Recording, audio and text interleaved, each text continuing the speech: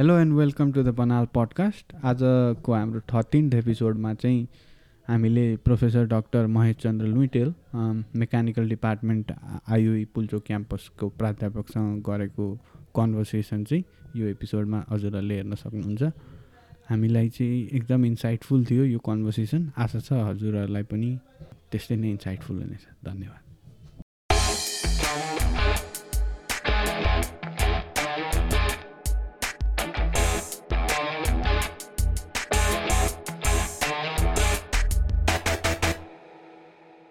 म पहिला अब एमसिएल सरको क्लासहरू लिँदा क्या सर तपाईँले थर्मोडाइनामिक्स एफइएम टिएमएम के पढाउनु भएको थियो। 3-4वटा सिट बोकेर आउनुहुन्थ्यो सर, पेपरको सिट। एउटा सिट चाहिँ असाइनमेन्टको सिट हुन्थ्यो, 2-3वटा सिट चाहिँ सायद त्यो दिनको क्लास प्लान हुन्थ्यो होला। अनि तपाईँ ठ्याक्क त्यो सिद्धाएर कहिलेकाहीँ अलि टाइमभन्दा अगावै सिद्धे पनि त्यो सिद्धाएर जाने, कहिलेकाहीँ अलि 5-10 मिनट बेसी गयो भने ओ तिमीहरूको पछाडि क्लास छ कि छैन भनेर अनि त्यही अनुसारले जति प्लान गरेको त्यो सिद्धाएर जानुहुन्थ्यो कि। अनि त्यो एउटा असाइनमेन्ट चाहिँ दिएर जानुहुन्थ्यो। अहिले पनि त्यही गर्नुहुन्छ सर? त्यही गर्छु। असाइनमेन्ट भनेको अब त्यो स्पेसिफिक प्रब्लमहरू चाहिँ लिएर जानुपर्छ होइन। अदरवाइज अब अरू त सबै याद भइसक्यो कि मेटेरियल केही लिएर जानु पर्दैन अहिले। हजुर, अब प्रब्लम नै गराउने भयो, अब प्रब्लम नै पुरै त्यो याद हुने त्यो चाहिँ हुँदैन, त्यसको चाहिँ सेट लिएर जानु पर्यो। अदरवाइज अरू मेटेरियल कहिले पनि बोकेर हिँड्नु पर्दैन मलाई। हजुर, लामो समय भइसक्यो है सर हजुरको एक्सपिरियन्स? लाइक म नेपाली 2056बाट स्टार्ट गरेको मैले। 2056 त्यो डिप्लोमाको बेला पढाउने टिचिङको कुरा हो सर? 2056 भनेको त धेरै अगाडि होइन। हामी अब तिमी 66को ब्याच होइन? म 66को ब्याच। भन्दा 10 वर्ष अगाडि पढाउन सुरु गरिसक्नु भएको रहेछ सरले। बिकमको 66 ब्याच। अब म यहीँ पढेको हो। अब यहाँ पढेको कुरा गर्ने हो भने 52 ब्याच हो। ब्याचलर चाहिँ 52 है सर? 52 ब्याच, फर्स्ट ब्याच हो हामी मेकानिकल। 56मा कम्प्लिट गरेर म तुरुन्तै डिपार्टमेन्ट जोइन गरेको। त्यो बेला म अफर गरेँ जोइन गर भनेर, अनि मैले सुरु गरिहालेँ। बी कम्प्लिट हुनेछ। कस्तो थियो सर फर्स्ट ब्याच मेकानिकलको अब पुल्चोकमा त्यो बेलामा? अब फर्स्ट ब्याच यो सुरु चाहिँ भइहाल्यो, तर अब मैले पनि एडमिसन लिएँ। तर त्यो बेलासम्ममा हामीभन्दा अगाडि मेकानिकल नभएको भएर त्यो कसैको सायद त्यो ड्रिम अथवा म यो पढ्छु भन्ने पनि कसैको पनि थिएन होइन। त्यो एक सेन्समा अपोजिट भएको जस्तो। त्यो टाइममा एडमिसन खुल्यो, हामी एडमिसन भयो। तर अब हामी पढ्दाखेरि पनि हाम्रो ब्याचलाई भनौँ एटलिस्ट त्यो मेकानिकलको स्कोप के हो, भोलि कुन सेक्टरमा हामीले काम गर्ने, हामी धेरैलाई त्यो पनि आइडिया थिएन। अब प्रोग्राम खुल्यो, हामीले एडमिसन गऱ्यौँ, पढ्यौँ होइन। त्यो स्थितिबाट सुरु भएको हो। सो अब ल्याबको रिसोर्सेसहरू पनि त्यो हाम्रो टाइमसम्म बनिसकेकै थिएन। प्लानिङ गरेर त्यसको अब इम्प्लिमेन्टेसन हुने कामहरू चाहिँ भइरहेको थियो। तर हामी पढुन्जेलसम्ममा पनि ल्याब सबै कम्प्लिट भएकै थिएन। हामीभन्दा पछिकोहरूले चाहिँ ल्याबहरू पनि राम्ररी रिसोर्सहरू युज गरे। हाम्रो टाइममा चाहिँ त्यो के भन्ने अब अलि लिमिटेड रिसोर्सेस, लिमिटेड ल्याबहरू गरेर हाम्रो ब्याच चाहिँ सिद्धेको थियो। अनि त्यति बेला अघि भनेको जस्तो सिद्धेपछि के गर्ने, कहाँ काम हुन्छ, कस्तो नेचर, त्यो पनि थाहा थिएन त्यो टाइममा। त्यसरी सुरु गरेको। त्यो जुन त्यो कोइकासँग कोलाबोरेसन छ नि, मेकानिकलकै हो नि त प्राइमेरीली होइन त्यो कोलाबोरेसन कि? म चाहिँ अब थापाथली क्याम्पस पढेको होइन, त्यहाँनिर चाहिँ त्यो कोइका भन्ने कोरियन कम्पनी छ नि, त्यो कोरियन कम्पनीले चाहिँ पुरै त्यो मतलब उनीहरूको मान्छेहरू पनि आउँथ्यो कि। हाम्रो म पढ्दैखेरि चाहिँ त्यहाँनिर चाहिँ 2-3जना कोरियन अब आई थिङ्क इन्जिनियर्सहरू हो कि के हो, उनीहरू आएर पुरै मेन्टेनेन्सहरू गरेर जान्थे क्या। होइन, कोइकाको मेन सपोर्ट चाहिँ त्यो अटोमोबाइल प्रोग्रामलाई हो खास उनीहरूको होइन। हजुर, त्यो भएको तपाईँले भन्नुभएको त्यो कोइकावाला चाहिँ थापाथलीमा हो बढी। हजुर, अब हाम्रोमा यो यता पुल्चोक अथवा आइओई साइडमा कोइका आएर गरेको अलिक सिग्निफिकेन्ट देखिने भनेको यो हाम्रो आइसिटिसी अब उमेश यहाँ हुँदा थियो कि थिएन त्यो आइसिटिसीको ट्रेनिङ सेन्टर छ नि सिआइटीको अपोजिटमा अहिले। सो त्यो सपोर्ट, त्यसको लजिस्टिक, अरू सपोर्टहरू चाहिँ कोइकाले गरेको हो। अदरवाइज आइओईको यो सुरुको ब्याचलर्स प्रोग्रामहरूमा चाहिँ कोइकाको इन्भल्भमेन्ट थिएन। यो हायर एजुकेसन प्रोजेक्ट भन्ने छुट्टै थियो, वर्ल्ड ब्याङ्क सपोर्टमा स्टार्ट भएको बीको प्रोग्राम सबै होइन। त्यो करिकुलम डेभलपमेन्ट, हाम्रो हामीभन्दा सिनियर फ्याकल्टीहरूलाई इभन पढाइदिएरै पठाएको त्यो प्रोग्रामबाट हजुर गरेर त्यसरी सुरु भएको हो। हजुर जो कोइकाको एक्टिभ रोल चाहिँ थापाथलीमै धेरै हो, त्यो पनि स्पेसिफिक अटोमोबाइल प्रोग्राममा हो उनीहरूको पनि। तपाईँ त ब्याचलर मेकानिकल इन्जिनियरिङ भन्दा नि डिप्लोमा नै सुरु भयो नि होइन सर? हो डिप्लोमा 48 मा जोइन गरेको मैले पुल्चोक क्याम्पस। मैले as a student as a faculty हेर्ने हो भने पुल्चोकलाई लास्ट 30 इयर्सबाट अब्जर्भ गरिरहेको छु भने पनि हुन्छ होइन। 48 to 56 एज ए स्टुडेन्ट भएँ। अब 56 देखि आजको टाइमसम्म चाहिँ एज ए फ्याकल्टी गरिरहेको छु। त्यो यत्रो लामो समय होइन। अब यो थापाथली क्याम्पस त्यो पुल्चोकबाट डिप्लोमा चाहिँ के रेलिगेट यता के अरे डेलिगेट गर्दै आयो सर थापाथलीमा कि के भयो? होइन यस्तो थियो, त्यो गभर्मेन्टकै पोलिसी +2 हट्यो नि अरू कलेजहरूमा। सरी +2 इन्ट्रोड्युस भयो होइन। +2 इन्ट्रोड्युस भएपछि सर्टेन टाइम चाहिँ +2 पनि क्युभित्रको यो सर्टिफिकेट लेभल भन्ने प्रोग्रामहरू पनि प्यारलली चल्यो। अनि सर्टेन त्यो प्यारलल चलाएपछि चाहिँ गभर्मेन्टकै पोलिसीले यो +2 चाहिँ स्कुलहरूलाई नै दिने। अनि अब कलेजहरूले चाहिँ ब्याचलर्स प्रोग्रामबाट मात्रै सुरु गर्ने भनेपछि त्यही पोलिसीले नै हामीलाई छोएर अब हाम्रोमा चाहिँ डिप्लोमा चाहिँ अब हाम्रोबाट हटाउनु पर्ने भयो।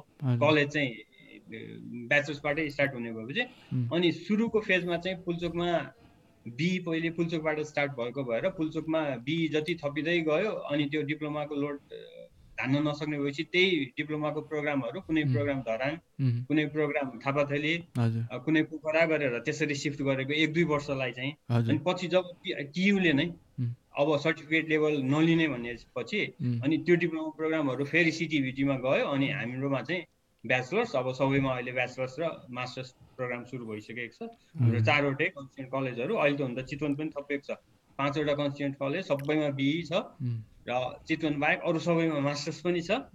र अब पुल्चोकमा चाहिँ मास्टर्स प्लस अब पिएचडी पनि समाउ रेगुलर एडमिसन नै सुरु भएर भइरहेछ अहिले।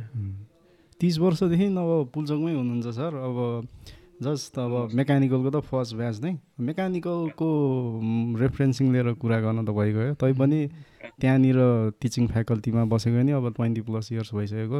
सुरु अब मेकानिकलकैबाट कुरा गरौँ न त। त्यहाँको अब अघि भन्नुभयो रिसोर्सेसहरू अब ल्याबहरू तपाईँले फाइनल इयरसम्म आउँदासम्म पनि प्लानिङमै थियो भन्नुहुन्थ्यो। त्यो बेलादेखि अब अहिलेको रिसोर्सेसहरूको अभाइलेबिलिटीहरू सर हेर्दाखेरि इम्प्रुभमेन्ट भइरहेको जस्तो, थपिरहेको जस्तो, जति पुग्नुपर्ने हो त्यति भइरहेको जस्तो त्यस्तो देखिन्छ सर। अब मेकानिकल मात्रै नभएको भन्दा नि अरू डिपार्टमेन्टहरूको पनि के सर पहिलाको सिचुएसन अहिलेको सिचुएसन हेर्दाखेरि कस्तो छ सर? होइन त्यो यस्तो छ, हामी बिचमा धेरै बेटर थियौँ जस्तो लाग्छ मलाई अब अहिलेको भन्दा चाहिँ होइन। जुन मैले भने नि स्टार्ट भएको यो अब अझै हिस्ट्रीकै कुरा गऱ्यो भने 51 मा सुरु भएको इलेक्ट्रोनिक्स र इलेक्ट्रिकल। त्यसपछि 52 मा मेकानिकल आर्किटेक्चर थपियो। अनि त्यसपछि अझै 1-2 वर्षपछि हो कम्प्युटर सुरु भएको। अब यो थापाथलीको इन्डस्ट्रियल अरू प्रोग्रामहरू त झन् अलि पछिको प्रोग्रामहरू भयो। सो सुरुमा जुन 52 को कुरा गरेँ मैले 51-52 मा जुन प्रोग्रामहरू सुरु भयो त्यस चाहिँ सबै त्यो वर्ल्ड ब्याङ्कको फन्डबाट सपोर्टबाट स्टार्ट भएको भएर त्यो बेलामा रिसोर्स प्लानिङ, करिकुलम प्लानिङ सबै चिज एकदम हाई स्ट्यान्डर्डकै थियो भनौँ होइन। सो त्यसले गर्दाखेरि हामी फर्स्ट ब्याच भएको भएर त्यो इम्प्लिमेन्टेसन स्लो भएको हिसाबमा हामीले ल्याब गर्न पाएनौँ मात्रै भनेको मैले। तर हामीभन्दा पछिको ब्याचहरूले सुरुमा आएको त्यो फर्स्ट टाइम आएको लेटेस्ट त्यो टाइमको लेटेस्ट इक्विपमेन्टहरूले हामी त्यो 52बाट स्टार्ट भयो भने हामी 53, 54, 55 तिर एकदम पिक रिसोर्समा लेटेस्ट र के भन्ने रिच अफ रिसोर्सेस भएको स्थितिमा हामी थियौँ भने अब त्यही इक्विपमेन्टहरू डेटोरेट हुँदै गइरहेको स्थिति छ अहिले होइन। सो त्यसपछि हामीले त्यस्तो मेजर त्यो स्केलको रिसोर्समा इन्भेस्टमेन्ट गरेको पनि छैन। र अब त्यसैलाई रिपेयर गर्दै चलाउँदै र अब कुनै रिपेयर नै हुन नसक्ने स्थितिमा, मेन्टेन नै हुन नसक्ने स्थितिमा भएकोमा सर्टेन इक्विपमेन्टहरू चाहिँ थपेको होला। तर जुन त्यो 52, 53 को टाइममा हामीसँग जुन स्केलको रिसोर्सेस थियो लेटेस्ट थियो भनौँ न, अब अहिलेको लेटेस्ट हामीसँग त्यो लेभलको चाहिँ छैन।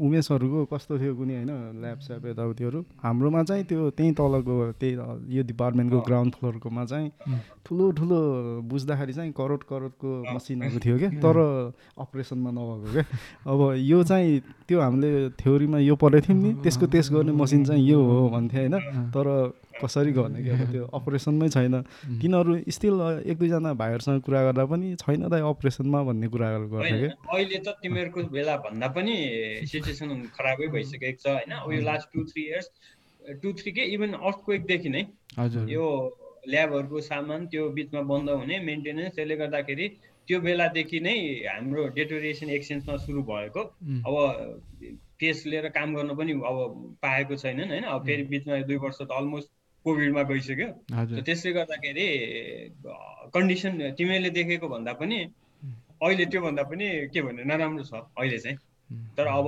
फेरि सुरुवात हुँदैछ डिपार्टमेन्टमा मिलेर गर्दैछौँ सायद अब एटलिस्ट एउटा सेमेस्टरमा एउटा ल्याब गरेर भए पनि त्यो मेन्टेन अथवा अप टु जो एउटा स्ट्यान्डर्डसम्म त राखौँ भन्ने चाहिँ छ तर अब कन्स्टेन्टहरू छ हाम्रो अब लेटेस्ट इक्विपमेन्टहरू ल्याउने त्यो छैन होइन अब फन्डिङ रिसोर्स अरूको लागि प्रयास चाहिँ डिपार्टमेन्टले गरि पनि राखेको छ नगरेको होइन तर त्यो जुन अघि भनेको जस्तो त्यो पहिलेको जस्तो सपोर्ट प्रोजेक्टहरू नभएको भएर त्यो लेभलमा नै पुग्न सकेला जस्तो चाहिँ लाग्दैन क्या अब अहिलेको लेटेस्ट मेन कुराहरू चाहिँ लेटेस्ट इक्विपमेन्टहरू चाहिँ अब कसरी गर्ने स्टिल त्यो डिरेक्सन छैन हामीमा त्यति हामी चाहिँ अब सरले भन्नुभयो नि फर्स्ट ब्याच भनेर मेकानिकलको होइन अनि हामी चाहिँ इलेक्ट्रोनिक्सको फर्स्ट ब्याच हो क्या थापाथलीमा होइन अनि त्यो त्यस्तै नै त्यो फर्स्ट ब्याचलाई चाहिँ सधैँ पेन नै हुने रहेछ कि त्यहाँ हाम्रो पनि त्यो यस्तो हुन्छ क्या अब जस्तो प्रोक्युरमेन्ट प्रोसेस हाम्रो यति लेन्दी छ होइन त्यसले गर्दाखेरि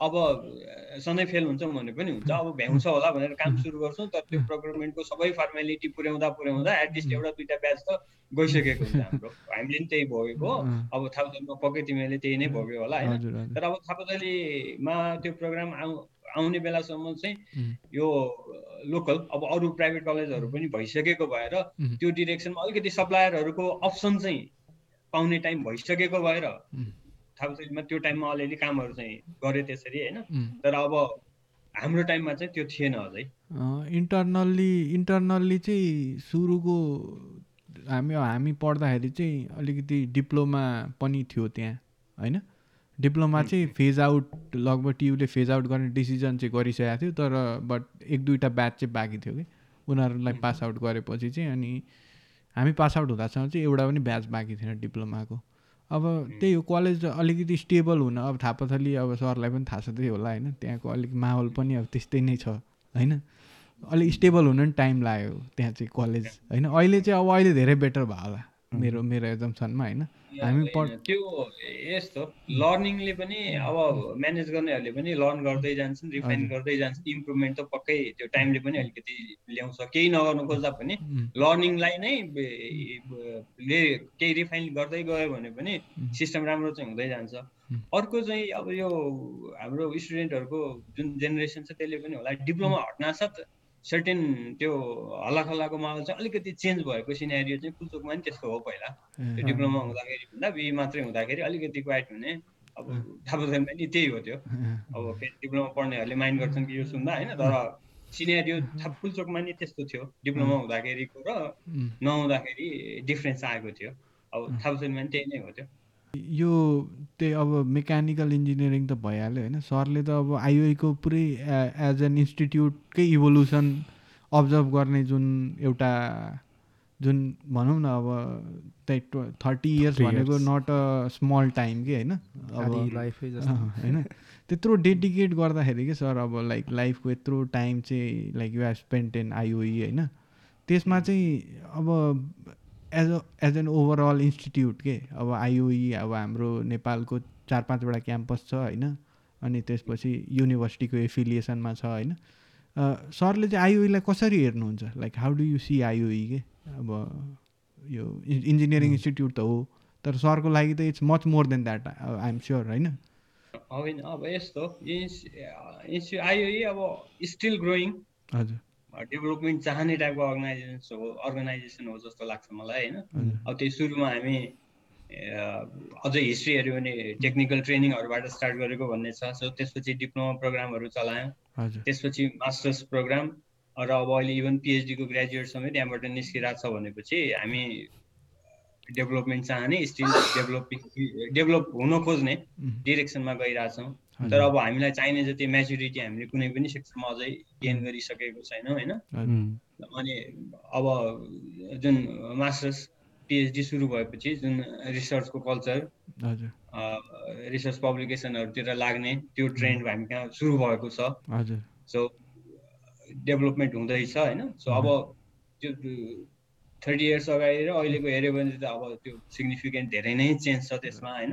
अब सिम्पल पढ्ने कुरामै म सायद मैले त्यो पिकमहरूलाई पनि पढाउने बेलामा पनि भने कि म जहिले पनि स्टुडेन्टले कहिलेकाहीँ अलिकति नेग्लिजेन्स गरेँ भने म आफ्नो जेनेरेसनकोबाट एक्जाम्पल दिन सुरु गर्थेँ होइन। जस्तो मेरो टाइममा मेकानिकल पढ्दाखेरि म फर्स्ट ब्याच, मलाई पढाउने सरहरू पनि नि सबैले फर्स्ट टाइम पढाउनु भएको हो भनेपछि त्यो टिचरहरू पनि जतिसुकै तपाईँहरूले अब 3-4 वर्ष पढाएको टिचर र फर्स्ट टाइम पढाउने टिचरमा डिफ्रेन्स हुन्छ। त्यही मान्छे पनि 3 वर्ष पढाउनु अगाडि कस्तो थियो र अहिले कस्तो छ हेऱ्यो भने त्यो टिचरमा पनि रिफाइनमेन्ट आउँछ।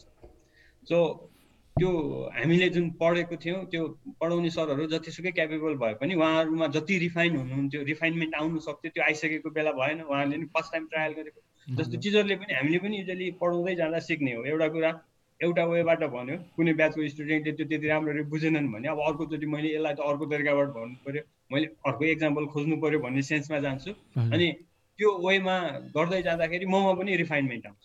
अनि त्यो सर्टेन कोर्सहरू पढाउँदै जाँदाखेरि त्यो अब 2-3 वर्ष पढाएपछि स्टुडेन्टले धेरै कहाँ सोध्ने रहेछन्, उनीहरूलाई धेरै अप्ठ्यारो कहाँ हुने रहेछ त्यो पहिल्यै थाहा हुन्छ। त्यो पहिला त्यसरी मलाई पहिल्यै थाहा भएको टिचर म भयो भने त्यो चाहिँ रिफाइन्ड भएको टिचर भन्छु म। र अब त्यस्तो रिफाइनमेन्ट चाहिँ सुरुको इयरमा धेरै आउँछ। फर्स्ट टाइम पढाउँदाखेरि स्टुडेन्टलाई म यो पछि यो भन्छु कन्भिन्स गराउँछु भनेर गयो, उसले अर्को वेबाट सोध्छ, उसले अर्कै सोधिदिन्छ। अब उसलाई कन्भिन्स गराउनु पर्यो। अब त्यो फर्स्ट टाइम कहिले काहीँ सकिँदैन। नसकेपछि बाबु म तिमीलाई यो अर्को दिन भनौँला भन्यो, अनि उसले भनेको कुरालाई फेरि पढ्यो, त्यहाँ पढेपछि उसलाई कसरी कन्भिन्स गर्ने, उसको पोइन्ट के थियो, उसलाई कसरी एड्रेस गरिदिने, त्यो गर्दै गएपछि ममा रिफाइनमेन्ट आउँदै जान्छ। सो त्यो रिफाइनमेन्टको प्रोसेस चाहिँ सुरुमा ऱ्यापिड हुन्छ, धेरै हुन्छ। अब पछि चाहिँ 5 वर्ष 6 वर्ष पढाएपछि अब स्टुडेन्टले सोध्ने अब थाहा हुन्छ। अब त्यो त्यसपछि चाहिँ नयाँ क्वेसन आउने भनेको त्यति आउँदैन। त्यसरी त्यो अब जब अब मलाई स्टुडेन्टले सोधेपछि घरमा गएर पढ्नु पर्दैन त्यो स्थितिमा म पुगेँ भने त्यो चाहिँ म सम्हाउ त्यसलाई स्याचुरेटेड टिचर भन्छु। सुरुमा त्यो फेज हुन्छ, 3-4 वर्षको फेज हुन्छ, सबैलाई स्याचुरेसनमा पुग्नलाई टाइम लाग्छ। भनेपछि त्यो पिकमहरूले मलाई देखेको भनेको एक सेन्समा भन्यो भने मेरो रिफाइन्ड भर्सन हो त्यो। अब त्यही तिमीहरूलाई मैले फर्स्ट ब्याचलाई पढाएँ भने मैले त्यसरी पढाउनु सकेको थिइनँ होला भन्ने मलाई लाग्छ होइन। त्यो भएपछि मैले अहिले अब फेरि जोड्नु खोजेको अलि लेन्दी भयो। कन्टेक्स्ट चाहिँ के हो भने हामीले पढेको टाइममा चाहिँ जसले हामीलाई पढाउनु भयो कसैले पनि स्याचुरेसनमा पुग्ने त मौका पाउनु भएको थिएन। भनेपछि टिचरबाट पनि जुन अब मलाई त एक सेन्समा पर्सनली त्यो हङ्गर भनौँ न, पढ्ने हङ्गर थियो। भनेपछि मेरो हङ्गर अलमोस्ट धेरैले मेटाउनु सक्नु भएन भन्छु म क्या। किनभने उहाँहरूले पनि फर्स्ट टाइम पढाउनु भएको हो, त्यो उहाँबाट मैले पनि धेरै एक्सपेक्ट गर्नु मिल्ने पनि थिएन वास्तवमा होइन। अब सर्टेन केसमा त बरु आफूले गएर घरमा पढिन्थ्यो, हेरिन्थ्यो, त्यो आफैले पढ्दा नबुझेको कुरा आएर मैले यो सोधेर मैले एन्सर पाउँछु भन्ने टाइपको पनि इन्भाइरोमेन्ट थिएन सुरुमा। सो अब त्यसरी पढेको हो त्यो हाम्रो जेनेरेसनमा। र अब मैले यहाँ जोड्नु खोजेको के हो भने त्यो टाइमको लिमिटेसन कन्स्टेन्ट के को थियो त भन्दाखेरि फर्स्ट टाइम पढ्दाखेरि त्यो आफ्नो सरबाट पनि आफूलाई चाहेको जति पाउने पोसिबिलिटी थिएन। त्यसपछि अब जहिले पनि स्टुडेन्टले हेर्ने भनेको टिचर भएन भने बुक खोज्ने हो। अब मेरो टाइममा सरबाट मैले सबै एक्सपेक्ट गरेको पाइनँ भनेर अब म बुक खोज्न गएँ, बुक हुँदैन थियो किनभने हामी फर्स्ट ब्याच। अब त्यो जुन स्टेसनरीको काम गर्ने मान्छेले प्रोग्राम खुल्छ म ल्याउँछु भनेर किताब ल्याएर त राख्दैन। भनेपछि त्यो टाइममा बुक किन्न खोज्दा पनि हामीले बुक पाउँदैन थियौँ। भनेपछि अब हेर्नुहोस् सरबाट पनि चाहेको जति पाएको छैन, बुक पनि पाउँदैन। अनि अब अहिले तपाईँहरूको जेनेरेसनमा अब हुन त तपाईँभन्दा पछिकै जेनेरेसन यो अब पकेटमा मोबाइल, सबैसँग इन्टरनेट छ। त्यसपछिको अर्को पढ्ने रिसोर्स भनेको इन्टरनेट हो। मेरो टाइममा त्यो पनि थिएन। म फ्याकल्टी भएर यो फुलचोकमा आउँदाखेरि पनि मेकानिकलको एउटा ल्याबमा एउटा कम्प्युटरमा नेट हुन्छ। हजुर अनि त्यहाँ मेल चेक गर्न लाइन बस्थ्यो अनि म त जुनियर फ्याकल्टी हाम्रो सिनियर सरहरू गएपछि साँझ 5-6 बजेपछि अनि मेल चेक गरेर हिँड्नुपर्ने हजुर यस्तो टाइम थियो हजुर भनेपछि कसैले पढ्न खोज्छ भने त्यो बेलामा हेर्नुहोस् अब रिसोर्स नै छैन हजुर सरहरूबाट पनि नपाउने बुक पनि नपाउने नेट पनि नपाउने भनेपछि त्यो बेलामा को पढाइ कति लिमिटेड थियो नि हजुर अब त्यसपछि मैले डिफ्रेन्स फिल गरेको के हो भने यो लास्ट मैले पिएचडी भएको 3-4 वर्ष बसिदिएको मैले अब यो त्यो टाइम 52मा पढेको टाइम र पिएचडी इनरोल भएपछि यहाँ पनि सर्टेन कोर्सवर्क भएर एज ए स्टुडेन्ट फेरि इक्जाम दिएर त्यो गर्नु पर्यो अब एज ए पिएचडी स्टुडेन्ट मैले पढ्दाखेरि अब त मलाई त यति धेरै रिसोर्सेस भइसक्यो कि मलाई पढाउने पहिलाको त्यही सर पनि रिफाइन भएर आइसक्नुभयो उहाँले पनि पहिलाभन्दा बेटर दिनुहुन्छ उहाँले भनेको केही चित्त बुझेन म जति पनि बुक किन्न पनि सक्छु अनलाइनले पनि लिन सक्छु कति बुकहरू त्यो भएन अरू युनिभर्सिटीको लेक्चर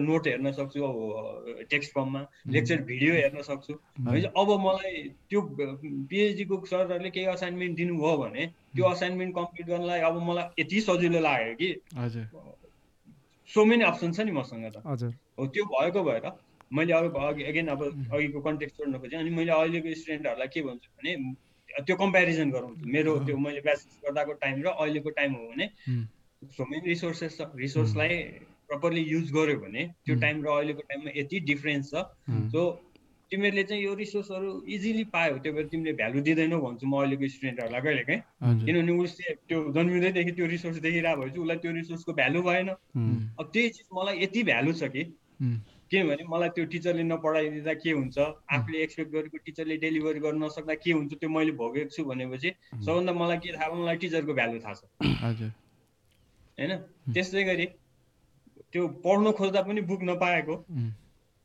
लाई अहिले सफिसियन्ट त्यो बुकहरू खोजेको टाइपको बुक पाउँदाखेरि त्यो बुकको भ्यालु के हो त्यो पनि मलाई थाहा छ त्यसै गरी अहिले पनि इन्टरनेटमा बस्यो भने मोस्ट अफ द टाइम म मेरो सब्जेक्टमा अरू युनिभर्सिटीमा के गरेको रहेछ अर्कोको एसाइनमेन्ट कस्तो रहेछ त्यो हेर्छु भनेपछि त्यो रिसोर्सलाई त्यसरी युज गर्यो भने चाहिँ अहिलेको जेनेरेसनलाई सो मेनी अप्सन छ तर त्यो इजिली एभाइलेबल हुँदाखेरि मान्छेले त्यसलाई भ्यालु चाहिँ कम दिने रहेछन् कि जस्तो चाहिँ लाग्छ मलाई तिमीहरूले जान्न खोजेकोमा मैले यो कन्टेक्स्ट जोडिङ चाहिँ जो पढ्ने एज ए स्टुडेन्टमा चाहिँ त्यति डिफ्रेन्स छ भनेर चाहिँ मैले तिमीलाई यो इक्जाम्पल दिएँ अलिक धेरै इलाबोरेसन नै गरेँ मोटामोटी अब त्यही 30 इयर्सको इभोल्युसनमा अब सुरुमा रिसोर्सेसहरू नपाइने स्थिति थियो अहिले पाइन्छ टिचरहरू पनि त्यही अनुसारले रिफाइनमेन्ट हुँदै आउनु भएको छ त्यो भन्ने कुराहरू त्यो चाहिँ बुझेँ सर यसमै अब तर मेरो कुरा चाहिँ सर यही कुरामा चाहिँ अब रिसोर्सेसहरू त अभाइलेबल भयो होइन अनि हामीले पढ्दा पनि के सरले अघि फर्स्ट ब्याच हुँदाखेरिको हाम्रो डिसएडभान्टेज जस्तो चाहिँ अब सरहरू पनि फर्स्ट टाइम पढाउने टाइपको भन्नुभयो हामीले पढ्दा पनि अब कति सब्जेक्टहरू हाम्रो सिनियर दाइहरूले पढाउनु भयो नि सर उहाँहरू पनि त्यो त्यही कुरा रिपिट जस्तै भएको जस्तो भयो क्या सर अनि अहिले पनि यसो बुझ्छौँ हामी पनि पढायौँ फेरि त्यो अग्री गर्छौँ किनभने चाहिँ अब म्यान पावरहरू हुनुहुन्न होइन सफिसियन्ट त्यो प्रब्लमहरू चाहिँ स्टिल अझै पनि छ कि कुनैहरू चाहिँ भन्ने ठिक छ पिकमको मैले बुझेँ त्यो हो हाम्रो टाइममा त्यो 100% थियो भने अहिलेको जेनेरेसनमा त्यो 25% होला होइन त्यो छ सधैँ नै 100% मैले भनिहालेँ नि सबै स्याचुरेटेड नै टिचर स्टुडेन्टले पाउँछन् भन्ने त्यो चाहिँ छैन तर अब हाम्रोमा त जति आउनुहुन्थ्यो सबै अनस्याचुरेटेड हो भने अब त सर्टेन त स्याचुरेटेड भेट्छ नि उनीहरूले त्यो भयो अनि फेरि एक्सपिरियन्स टिचरहरूले डाइरेक्टली क्लास नलिए पनि स्टुडेन्टले खोज्यो भने त सपोर्ट दिन सक्नुहुन्छ नि त त्यो अप्सन चाहिँ छ नि त अहिलेको जेनेरेसनलाई पिकअपमा कहिले काहीँ त्यो जुनियरहरूले यस्तो छ अब नयाँले धेरै गर्यो भने भयो भने के सम्झाइदिनु पर्यो भने उसलाई क्लासरुममै नआएर त्यो सरले हेल्प नगर्यो भने उसले केही कुरा खोज्यो भने उसलाई क्लासभन्दा बाहिर उसले भेटेर सरसँग त्यो सपोर्ट त लिन सक्छ नि त त्यो अप्सन त उनीहरूलाई छ नि हाम्रो टाइममा त्यो थिएन त्यो चाहिँ बुझ्नु पर्यो त्यही कुरामा चाहिँ होइन मलाई चाहिँ अब के अरे अब थापाथली क्याम्पसमा पढ्यो मेरो एक्सपिरियन्स त्यही अनुसारको छ कि सर होइन मलाई चाहिँ के लाग्यो भने होइन आङ्गी क्याम्पसहरूलाई चाहिँ होइन साह्रै त्यो एकदम के भन्छ नि ब्याड ह्यान्ड डेल्ट भए जस्तो भयो कि हुन्छ नि सेन्ट्रल क्याम्पसको फ्याकल्टीहरू अब सबैजना अब के अरे राम्रो राम्रो फ्याकल्टीहरू सबैजना लाइक हुनुहुन्छ सेन्ट्रल क्याम्पसमा होइन। आङ्गी क्याम्पसले चाहिँ त्यस्तो त्यो लेभलको रिसोर्सेस र त्यो लेभलको फ्याकल्टीहरू नपाउने क्या हुन्छ नि। अनि त्यसपछि अब नयाँ पनि भयो होइन, नयाँ भएपछि अब त्यही त हो सेटअप प्रोसेसहरू सेटअप हुन सबै टाइम लाग्ने होइन। अनि त्यो भएपछि हामीले चाहिँ टिचिङ लर्निङमा चाहिँ अलिकति हुन्छ नि हामी फर्स्ट ब्याच पनि भयो प्लस आङ्गी क्याम्पस पनि भएको भएर चाहिँ अलिकति चाहिँ हामीले ब्याड ह्यान्ड पाए जस्तो चाहिँ मलाई फिल हुन्थ्यो कि पुल्चोक भर्सेस थापाथलीमा पढ्दाखेरि चाहिँ। होइन तपाईँले भनेको मैले बुझेँ त्यो अगेन अघिकै कुरा नै हो यो फेरि होइन। उहाँहरूमा तपाईँलाई जुन जुन फ्याकल्टीले पढाउनु भयो उहाँहरूको डेभलपमेन्ट बाँकी नै थियो, उहाँहरूको स्टार्टिङ पोइन्ट हो त्यो। भनेपछि अब अहिले तपाईँले त्यो फ्याकल्टी त्यहाँ हुनुहुन्छ र हेर्नुभयो भने उहाँ डेभलप भइसक्नु भएको छ अब। भनेपछि अबको जेनेरेसनले त्यो तपाईँको जस्तो भोग्नु पर्दैन पक्कै होइन। तर अब पढाउने अब हाम्रै पनि पर्सपेक्टिभ चाहिँ बिस्तारै चेन्ज हुँदै जान्छ क्या। अब सुरुमा मैले अघि भनिहालेँ बिई मात्रै गरेर पढाएको हो मैले पनि। त्यो सुरुको टाइममा मैले पढाउँदा मेरो स्टुडेन्टहरूले मलाई सधैँ एक्सेप्ट गरे सर्टेन कहिलेकाहीँ डिपार्टमेन्टमा अब म चाहिन्छ भनेर हल्ला गर्थ्यो। त्यो पार्ट हुँदा हुँदै पनि म आफै चाहिँ सेटिस्फाइड थिइनँ, किनभने बिई पढेर पढाउँदाखेरि मेरो लिमिटेसन त मलाई थाहा हुन्थ्यो नि त विद्यार्थीले थाहा नपाए पनि। त्यो टाइममा के हुन्थ्यो भने मलाई जति आउँछ त्यति भनिदिन्थेँ मैले, मलाई त्योभन्दा नेक्स्ट के हो योभन्दा यसको फर्दर के हो त्यो मलाई थाहा हुँदैन थियो। मलाई जे आउँछ त्यो पढाइदिन्थेँ। त्यसपछि मास्टर्स गरिसकेपछि के चेन्ज भयो भने अब त्यही सब्जेक्टमा जस्तो अघि पिकमले नाम लियो मैले पढाएको सब्जेक्ट एउटा भाइब्रेसन, अर्को फाइनाइट इलिमेन्ट हो मैले सायद तिमीलाई पढाएको सुरुको यो थर्मोडाइनामिक्सलाई छोडिदिएर। अब त्यो भाइब्रेसन पढाउँदाखेरि मास्टर्स गरेर आएपछिको डिफ्रेन्स के हुन्छ भने अब मलाई भाइब्रेसनको धेरै कुरा थाहा छ। त्यो धेरै कुरा थाहा भएको मध्ये अब ब्याचलर्सको स्टुडेन्टलाई कति चाहिन्छ, अब त्यसपछि चाहिँ मैले त्यो सेलेक्सन गरेर अब म चुज गर्न सक्छु। पहिले चाहिँ के थियो भने मलाई जति थाहा थियो त्यति सबै भनिदिएको। अब पछि मेरो मास्टर्स भइसकेपछि अब मलाई त्यो एरियाको धेरै एक्सपोजरहरू भइसकेको भएपछि मैले ब्याचलर्सको स्टुडेन्टलाई कति चाहिन्छ भनेर त्यसपछि त्यसलाई फिल्टर गरेर दिन्छु। त्यहाँ एउटा रिफाइनमेन्ट आउँछ। अब अहिलेको स्टेजमा यो झन् कोभिड पछि त अब मेरो सोच मेरो काम त कहाँ गइरहेको छ भने अब यो क्लासको प्लानिङ कसरी गर्ने, कोर्स मोड्युलहरू कसरी बनाउने भनेपछि अबको ध्यान त्यहाँ गएको छ। भनेपछि त्यसरी काम गर्दै जाँदाखेरि हामीमा पनि डेभलपमेन्ट आउँछ। जस्तो अघि मैले भनिहालेँ अब मैले पढाउने सब्जेक्ट मलाई हेरिरहनु पर्दैन, म त्यतिकै गएर उभिएर बोर्डमा लेखेर पढाउन सक्छु भने अब मलाई रिफाइनमेन्ट कहाँ गर्ने त भन्दाखेरि अब डेलिभरीको तरिका के हुनुपर्ने रहेछ, अब क्लासको प्लानिङ कसरी गर्नुपर्ने रहेछ भनेपछि अबको मेरो ध्यान चाहिँ त्यतातिर जान्छ होइन। र अब तपाईँले अघि सोधेको मानि सबैमा त्यही नै हो। सुरुमा कन्टेन्ट विद्यार्थीलाई बुझाउनु पर्यो, खालि त्यो मात्रै अब्जेक्टिभ हुन्छ भने पछि चाहिँ अब त्यही कन्टेन्ट पनि कसरी दिने, विद्यार्थीलाई एक्टिभ कसरी बनाउने, प्लानिङ कसरी गर्ने, इभ्यालुएसन कसरी गर्ने, सो त्यो कुराहरूमा पनि बिस्तारै हामीमा रिफाइनमेन्ट आउँदै जान्छ। सो अनि तपाईँले भनेको थापाथलीको पनि अब अहिलेको स्थिति म कन्फिडेन्टली भनिदिन्छु तपाईँले पहिला पढेको जस्तो छैन। सरहरू धेरै एक्सपिरियन्स भइसक्नु भएको छ होइन। सो त्यो भएपछि त्यो रिफाइनमेन्ट आइसकेको छ। अनि अब पुल्चोक र थापाथलीको डिफ्रेन्स तपाईँले अब अहिले पनि भन्नुभयो भने अघि पिकमले नि भनेकै कुरा, अब यहाँ रिफाइन्ड नभएको 20% टिचर हुनुहुन्छ भने त्यहाँ 40% हुनु होला, स्टिल त्यो चाहिँ छ। तर अब 100% नै नयाँ हुने त्यस्तो सिनेरियो चाहिँ अब थापाथलीमा पनि छैन। आङ्गी क्याम्पसहरूको गुनासो के सर अर्को पनि सायद अब तपाईँले एन्सर भनि नै सक्नुभयो कि सायद, तर मैले एक दुईजना भाइहरू धरानमा पढ्ने भाइसँग कुरा गरेको थिएँ। अनि उसले चाहिँ सिलेबस हुन्छ एउटा डिजाइन छ टियुको आइओईको, अनि पढाउँछन् एकजना सर ल्याएर पढाउँछन् लास्टमा चाहिने त हामीलाई त पुल्चोककै नोट चाहिने। सिलेबस हाम्रो टिचरले एक तरिकाले पढाइदिन्छ अनि मानम नमानम पुल्चोकको नोट पढेन भने त पास नहुने स्थिति। यो कम्युनिकेसन ग्यापहरू यो सिलेबस डिजाइन भन्दा पनि यो टिचरले पढाउने कुरा अनि इक्जाममा सोधिने कुराहरू त्योवाला कम्युनिकेसन ग्याप त अझै यो अरू एफिलिएसन अब प्राइभेट क्याम्पसकोहरूको पनि यो गुनासो हुन्छ, पुल्चोककै नोट पढ्नुपर्ने स्थिति किन भन्ने त्यो एउटा अर्को गुनासो क्या सर। होइन यस्तो छ त्यसमा चाहिँ अब हाम्रो फर्मल त्यो तपाईँले भनेको जस्तो अब धरान थापाथली पोखराको फ्याकल्टी र हाम्रो फ्याकल्टीहरूको इन्ट्रेक्सन हुने अब कमन कोर्सहरूमा यसरी जाउँ भन्ने त्यो लेभलको फर्मल के भन्ने फोरम चाहिँ छैन हाम्रो, त्यो पक्कै हो होइन। तर एक दुईवटा सब्जेक्टमा त्यो छ अहिले पनि इस्यु, एक दुईवटा इक्जाम्पलहरू मैले सुनेको छु होइन। त्यो कस्तोमा हुन्छ भने जुनमा हामीसँग फ्याकल्टीको रिसोर्स कम छ, अब पुल्चोकमा एकजना धरानमा एकजना मात्रै हुनुभयो, अनि उहाँहरू दुईजनाको मिलेन भने विद्यार्थीहरू अहिले एक दुईवटा केसमा अलिकति भिक्टिम भएको हो कि भन्ने मैले नि सुनेको छु। तर अब जुनमा फ्याकल्टीको रिसोर्स हामीसँग धेरै छ, त्यस्तोमा हाम्रो अब इक्जामिनेसनको प्रोसेस छ होइन, उसले त्यो एकजनाको मात्रै बाट इभ्यालुएसन गर्ने, त्यो क्वेसनहरू बनाउने काम नै गर्दैन। सो अब फ्याकल्टी धेरै छ भने 3-4जनासँग माग्ने, त्यसलाई मिक्स गरिदिने अनि पठाउने भएपछि त्यो कमन कोर्सहरूमा र जहाँ फ्याकल्टीहरू धेरै छन् त्यसमा यस्तो टाइपको प्रब्लम आउँदैन। जहाँ फ्याकल्टीको रिसोर्स नै छैन, जस्तो पुल्चोक र धरानमा मात्रै त्यो सब्जेक्टको टिचर छ भने कि पुल्चोककोले बनाउँछ कि धरानकोले बनाउँछ, अनि त्यो भएपछि त्यस्तोमा चाहिँ मिक्सिङहरू नहुँदाखेरि अलिकति प्रब्लमहरू त्यहाँबाट भएको होला होइन। अदरवाइज इक्जामिनेसन पोइन्ट अफ भ्यूले चाहिँ हामीसँग त्यो सिस्टम भएको भएर, मिक्सिङ भएको भएर यो कमन कोर्सहरूमा चाहिँ त्यो प्रब्लम छैन। अब एक दुईवटामा भएको त्यो मैले पनि एक दुईवटा इक्जाम्पलहरू सुनेको छु। अब हामी सबैले आफ्नो आफ्नो पोजिसनबाट त्यसलाई कसरी सोल्भ गर्ने त्यो हेर्छौँ होइन। अब मेरो पर्सनल नेचर चाहिँ मैले पढाउने सब्जेक्ट भयो भने अब युजली मेरै स्टुडेन्टहरू अरूमा पुगिरहेको छन् भने पनि युजली मैले त्यो मेरो मेटेरियल पनि उसलाई सेयर गरिदिन्छु, मैले दिएको एक्सर्साइजहरू पनि सेयर गरिदिन्छु। त्यो भएपछि उसले त्यो लेभलको गराउँछ, खासै प्रब्लम हुँदैन होइन। अब त्यो कहिलेकाहीँ त्यो यस्तो हो, इन्टेन्सनल भन्दा नि अब यहाँको काम गर्ने सरले नि त्यो यो हुन्छ यसको इम्प्याक्ट भनेर जसले बुझेको हुँदैन, अनि उनीहरू बिच कुराकानी भएन, कम्युनिकेसन भएन भने त्यो स्टुडेन्ट अलिअलि भिक्टिम भएको चाहिँ त्यो एक दुईवटा इक्जाम्पल छ। त्यो हामी अब ट्राई गर्छौँ, सर्ट गर्छौँ त्यो पनि।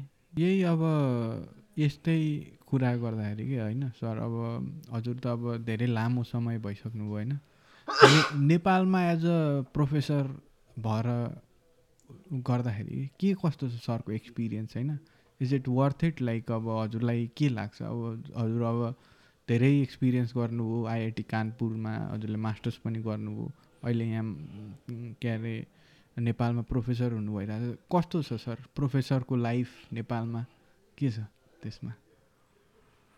होइन अब तिमीहरू नै आफ्नो पढेको युनिभर्सिटीमा हेऱ्यौ भने त्यहाँको प्रोफेसर र हाम्रो यहाँको प्रोफेसर, त्यसको सोसियल भ्यालुहरू, त्यो सोसाइटीले लिने हेऱ्यो भने त अब तिमीहरूले नै बुझिसकेको छु, त्यसमा मैले खासै एक्सप्लेन गर्नु परेन होइन। अब पर्सनल मेरो लेभलमा चाहिँ म त यो प्रोफेसनबाट एकदमै सेटिस्फाई भएको मान्छे हुँ होइन। सो जहिले पनि नयाँपन, केही नयाँ चिज खोज्ने, नयाँ गर्ने त्यो चान्स मिलिरहन्छ होइन। सो त्यो गर्नु मन लागिरहन्छ मलाई। सो त्यो सेन्समा म चाहिँ पर्सनल्ली एकदमै सेटिस्फाई। र अब यो प्रोफेसन मैले चुज गरेको पनि मैले कसैसँग कम्युनिकेसन गर्ने, कसैको डिरेक्सन के छ, उसको भिजन के छ भनेर सोधिरहनु नपर्ने, मैले आफ्नो वेमा काम गर्नु पाउने भएरै सायद मैले यो प्रोफेसन रोजेँ होला होइन। सो अब त्यसमा आफ्नो वेमा आफ्नो क्रिएटिभिटी पनि बढ्ने र अब स्टुडेन्टको क्रिएटिभिटी एबिलिटी पनि बढाउन पाउने भएको भएर म चाहिँ पर्सनल्ली चाहिँ अब अरू डिफ्रेन्सेस, अब तपाईँले भनेको आइआइटीको प्रोफेसरहरूको भ्यालु, त्यो भ्यालु यहाँ हेऱ्यो भने चाहिँ कहिलेकाहीँ अलिकति नेगेटिभिटी त्यसले ल्याउन खोज्छ, नल्याउने होइन। तर पर्सनली आफूले सकेको जति आफूले गर्न पाउँदा म चाहिँ ह्याप्पी छु। हजुर, यसमै जोड्न मन लाग्यो मलाई चाहिँ अझै होइन। सरहरू त अब भन्ने हो भने प्रोफेसरहरूलाई त कुन लेभलको मान्छे, सचिव भन्दा नि माथि मान्छ क्यारे होइन, प्राध्यापक। जस देशमा जनशक्ति उत्पादन गर्ने तपाईँहरू नै त हो नि होइन, सरहरू नै। अनि जस सरकारलाई एक तरिकाले, कन्ट्रीलाई एक तरिकाले कन्ट्रिब्युट गर्ने। अब सरले भनेअनुसार त बुझि नै सकियो, अब सरकारबाट चाहिँ त्यो लेभलको छैन। बट स्टिल अब हुन्छ नि सर, अब मिनिमम के अब यतिकोसम्म चाहिँ गर्दै हुने हो भन्ने त्यस्तो केही हुन्छ सर? यति त गरिदियोस् न, सेवा सुविधाहरू अथवा फाइनेन्सियल सपोर्टहरू। यो अहिलेको अभियसली तपाईँको भनाइमा त बुझिसकियो यो सफिसियन्ट छैन होइन। सोसल भ्यालुजकै कुरा पनि त्यसमा पनि त्यति साह्रो छैन होइन। होइन, मैले तिमीलाई अघि फोकस गर्नु खोजेको त मेन सोसियल भ्यालुकै हो, अलिकति फिल हुने। त्यो फाइनेन्सियल पार्टमा मैले चाहिँ त्यति धेरै खासै ध्यान दिन्न होइन। यो प्रोफेसनमै म किन आएँ भने त्यो प्यासनले गर्दा आएको हो क्या। हजुर सर। सुरुमा अब तिमीले फेरि यो जोडिहाल्यो, अब सुरुकै त्यो पिरियड सम्झिने हो भने मलाई त्यो 4th इयरको त्यो रिजल्ट लिएर, रिजल्ट भएको दिन 4th इयरको लास्ट सेमेस्टरको रिजल्ट भएको दिन त्यो मार्कसिटहरू लिएर हाम्रो ग्रुप सबै भनौँ न स्टुडेन्टहरू कोरिडोरमा बसिरहेको बेलामा त्यो टाइमको हेड आउनुभयो। उहाँले आएर, अब म फेरि त्यति धेरै बोल्ने ओर्ने त्यो नेचरको होइन, उहाँलाई त्यो याद पनि थिएन होला सायद। उहाँले आएर त्यो ग्रुपमा तिमीहरूको ब्याचको टपर को हो भनेर सोध्नुभयो त्यो बेलाको हेड। अब तिमीहरूले चिन्छौ कि चिन्दैन, प्रमोद सर हुनुहुन्थ्यो त्यो टाइममा। उहाँले आएर त्यो कोरिडोरमा हामी 10-12 जना उभिरहेको ठाउँमा आएर तिमीहरूको टपर को हो भन्नु। त्यसपछि त्यो मैले बोल्न नि भ्याइनँ, मेरो सँगैको साथीले सर ऊ हो भनेर मलाई देखाइदियो। त्यसपछि मलाई आएर तिमी पढाउने हो भनेर सोध्नु। त्यो डिसिजन कसरी भएको मैले तिमीहरूलाई एक्चुअली त्यो जोडिदिनु खोजेको। अब त्यो मार्कसिट भर्खर सिधै आएको छ, भोलि के गर्ने पनि थाहा छैन। अघि पनि तिमीलाई मैले भनिहालेँ, पढुन्जेल पनि काम के हो मेकानिकलको नेपालमा त्यो पनि थाहा छैन। त्यतिकै पढेको हो नि त। पढेर आएर त्यो लास्ट रिजल्ट हेरिरहेको दिनमा सरले आएर यस्तो पढाउँछस् भनेर सोध्नु। अब मैले नि त्यो सोध्ने टाइम पनि पाएको होइन, मैले पनि केही सोधेँ, हुन्छ सर भन्ने। अनि त्यसरी म इन्ट्री गरेको। सो त्यो टाइममा मेरो सोच के थियो भने मलाई अब यो पढाएपछि मैले कति पाउँछु के गर्छु भन्दा पनि मलाई त पढाउन लायकको सम्झेँ भन्नेमा ह्याप्पी थिएँ क्या म। होइन त्यो मेरो आफ्नो भ्यालु चाहिँ त्यस्तो हो भन्न खोजेको। मैले कति दिन्छ के दिन्छ भन्दा पनि मलाई डिपार्टमेन्टले पढाउन लायकको मान्छे सम्झ्यो, मैले पढाउन पाएँ भनेर मैले पढाउन सुरु गरेँ। यो कुरा हजुर भन्नुहोस्। Sorry sir. अनि त्यसपछि पढाउन थालिसकेपछि पनि त्यो मान्छेको हुन्छ नि, म भोलि गएर पढाउँछु भन्यो भने त्यो मेन्टालिटी सुरुदेखि नै त्यही डेभलप हुँदै जाँदा केही सोध्छ होला मान्छेले। म त त्यो सडनली पढाउनु आजदेखि भन्नुभयो 2-3 दिनदेखि पढाउनु सुरु गरेँ मैले। भनेपछि अब ममा त्यो म पढाउनलाई यो चाहिन्छ भन्ने प्रिपरेसन त केही पनि थिएन ममा। अब त्यो पढाउनु सुरु गरेँ, तर मलाई सुरुमा एकदमै डर लाग्थ्यो। न मैले पढाएको केही पनि बुझ्दैनन् कि, मैले पढाएको फेरि फेल हुन्छन् कि भन्ने त्यो एकदम थ्रेट त्यो जहिले पनि दिमागमा त्यो टेन्सन भएको भएर मैले बढी मेहनत गरेछु जस्तो लाग्छ कि। अब अहिले अरू हाम्रो कन्टेक्स्टमा चाहिँ त्यो त्यही डरले म बेटर भएको हो कि जस्तो लाग्छ मलाई। सुरुको पिरियडमा चाहिँ मैले भनेको बुझ्दैनन् कि, मैले भनेको मैले पढाएको फेल हुन्छन् कि भन्ने त्यो डरले गर्दाखेरि मैले यति मेहनत गरेँ। र सिम्पल रुल एउटा के फलो गरेँ भने, म यही कलेजको स्टुडेन्ट भएको हिसाबले म स्टुडेन्ट हुँदा मैले टिचरबाट के एक्सपेक्ट गर्थेँ त मलाई त्यो पोइन्टमा त धेरै थाहा थियो। भनेपछि मैले मेरो टिचरबाट जे एक्सपेक्ट गर्थेँ त्यो काम गरिदिएँ मैले। मेरो टिचरले यो गरिदिएको भए हुन्थ्यो भन्ने त मेरो मनमा थियो। म त्यो पढ्न नपाएर भने नि अघि नै पनि रिसोर्सेस केही पनि थिएन, पढ्न नपाएर त्यो के भने बसेको मान्छेलाई म स्टुडेन्ट भए मेरो स्टुडेन्टलाई अब मैले जे एक्सपेक्ट गरेको थिएँ पहिला मेरो टिचरबाट मैले त्यही काम गरिदिएँ। त्यो गर्दाखेरि यहाँको कन्टेक्स्टमा सायद मैले गरेको मेहनत अलि धेरै भएछ जस्तो लाग्यो मलाई अब अहिलेको यो पोइन्टमा आएर हेर्दा चाहिँ। त्यसपछि पढाउँदै जाँदाखेरि त्यो स्टुडेन्टहरूको रेस्पोन्स जुन आउन थाल्यो, त्यो स्टुडेन्टको रेस्पोन्सले अनि मेरो एनर्जी बढ्यो, मेरो मोटिभेसन बढ्यो होइन। सो त्यसपछि अनि मैले जे काम गर्छु त्यसको भ्यालु रहेछ, त्यसलाई मान्छेले एक्सेप्ट गर्ने रहेछन् भन्ने थाहा पाएपछि अनि त्यो कन्फिडेन्स लेभलले त्यो स्टुडेन्टले नै मलाई के भने स्ट्रङ बनाएको जस्तो लाग्छ मलाई होइन। त्यो उनीहरूकै रेस्पोन्स, उनीहरूकै फिडब्याकले। अरू त अघि पिकमले भनेको जस्तो त्यसरी सोच्यो भने त यहाँ त मोटिभेसन फ्याक्टर केही पनि छैन। म उनीहरू सिनियरले तैँले यस्तो गरेको छस् भनिदिने पनि छैन यहाँ होइन। अब तिमीले भनेको जस्तो त्यो अरू फाइनेन्सियल कुराहरूले पनि यहाँ त केही पनि छैन। भनेपछि म ह्याप्पी कहाँबाट हुन्छु भने कि त्यही स्टुडेन्टको फिडब्याक, स्टुडेन्टको मोटिभेसन, त्यसैले एनर्जी थियो, अझै मेहनत गरेँ, अझै रिफाइन हुँदै गएँ।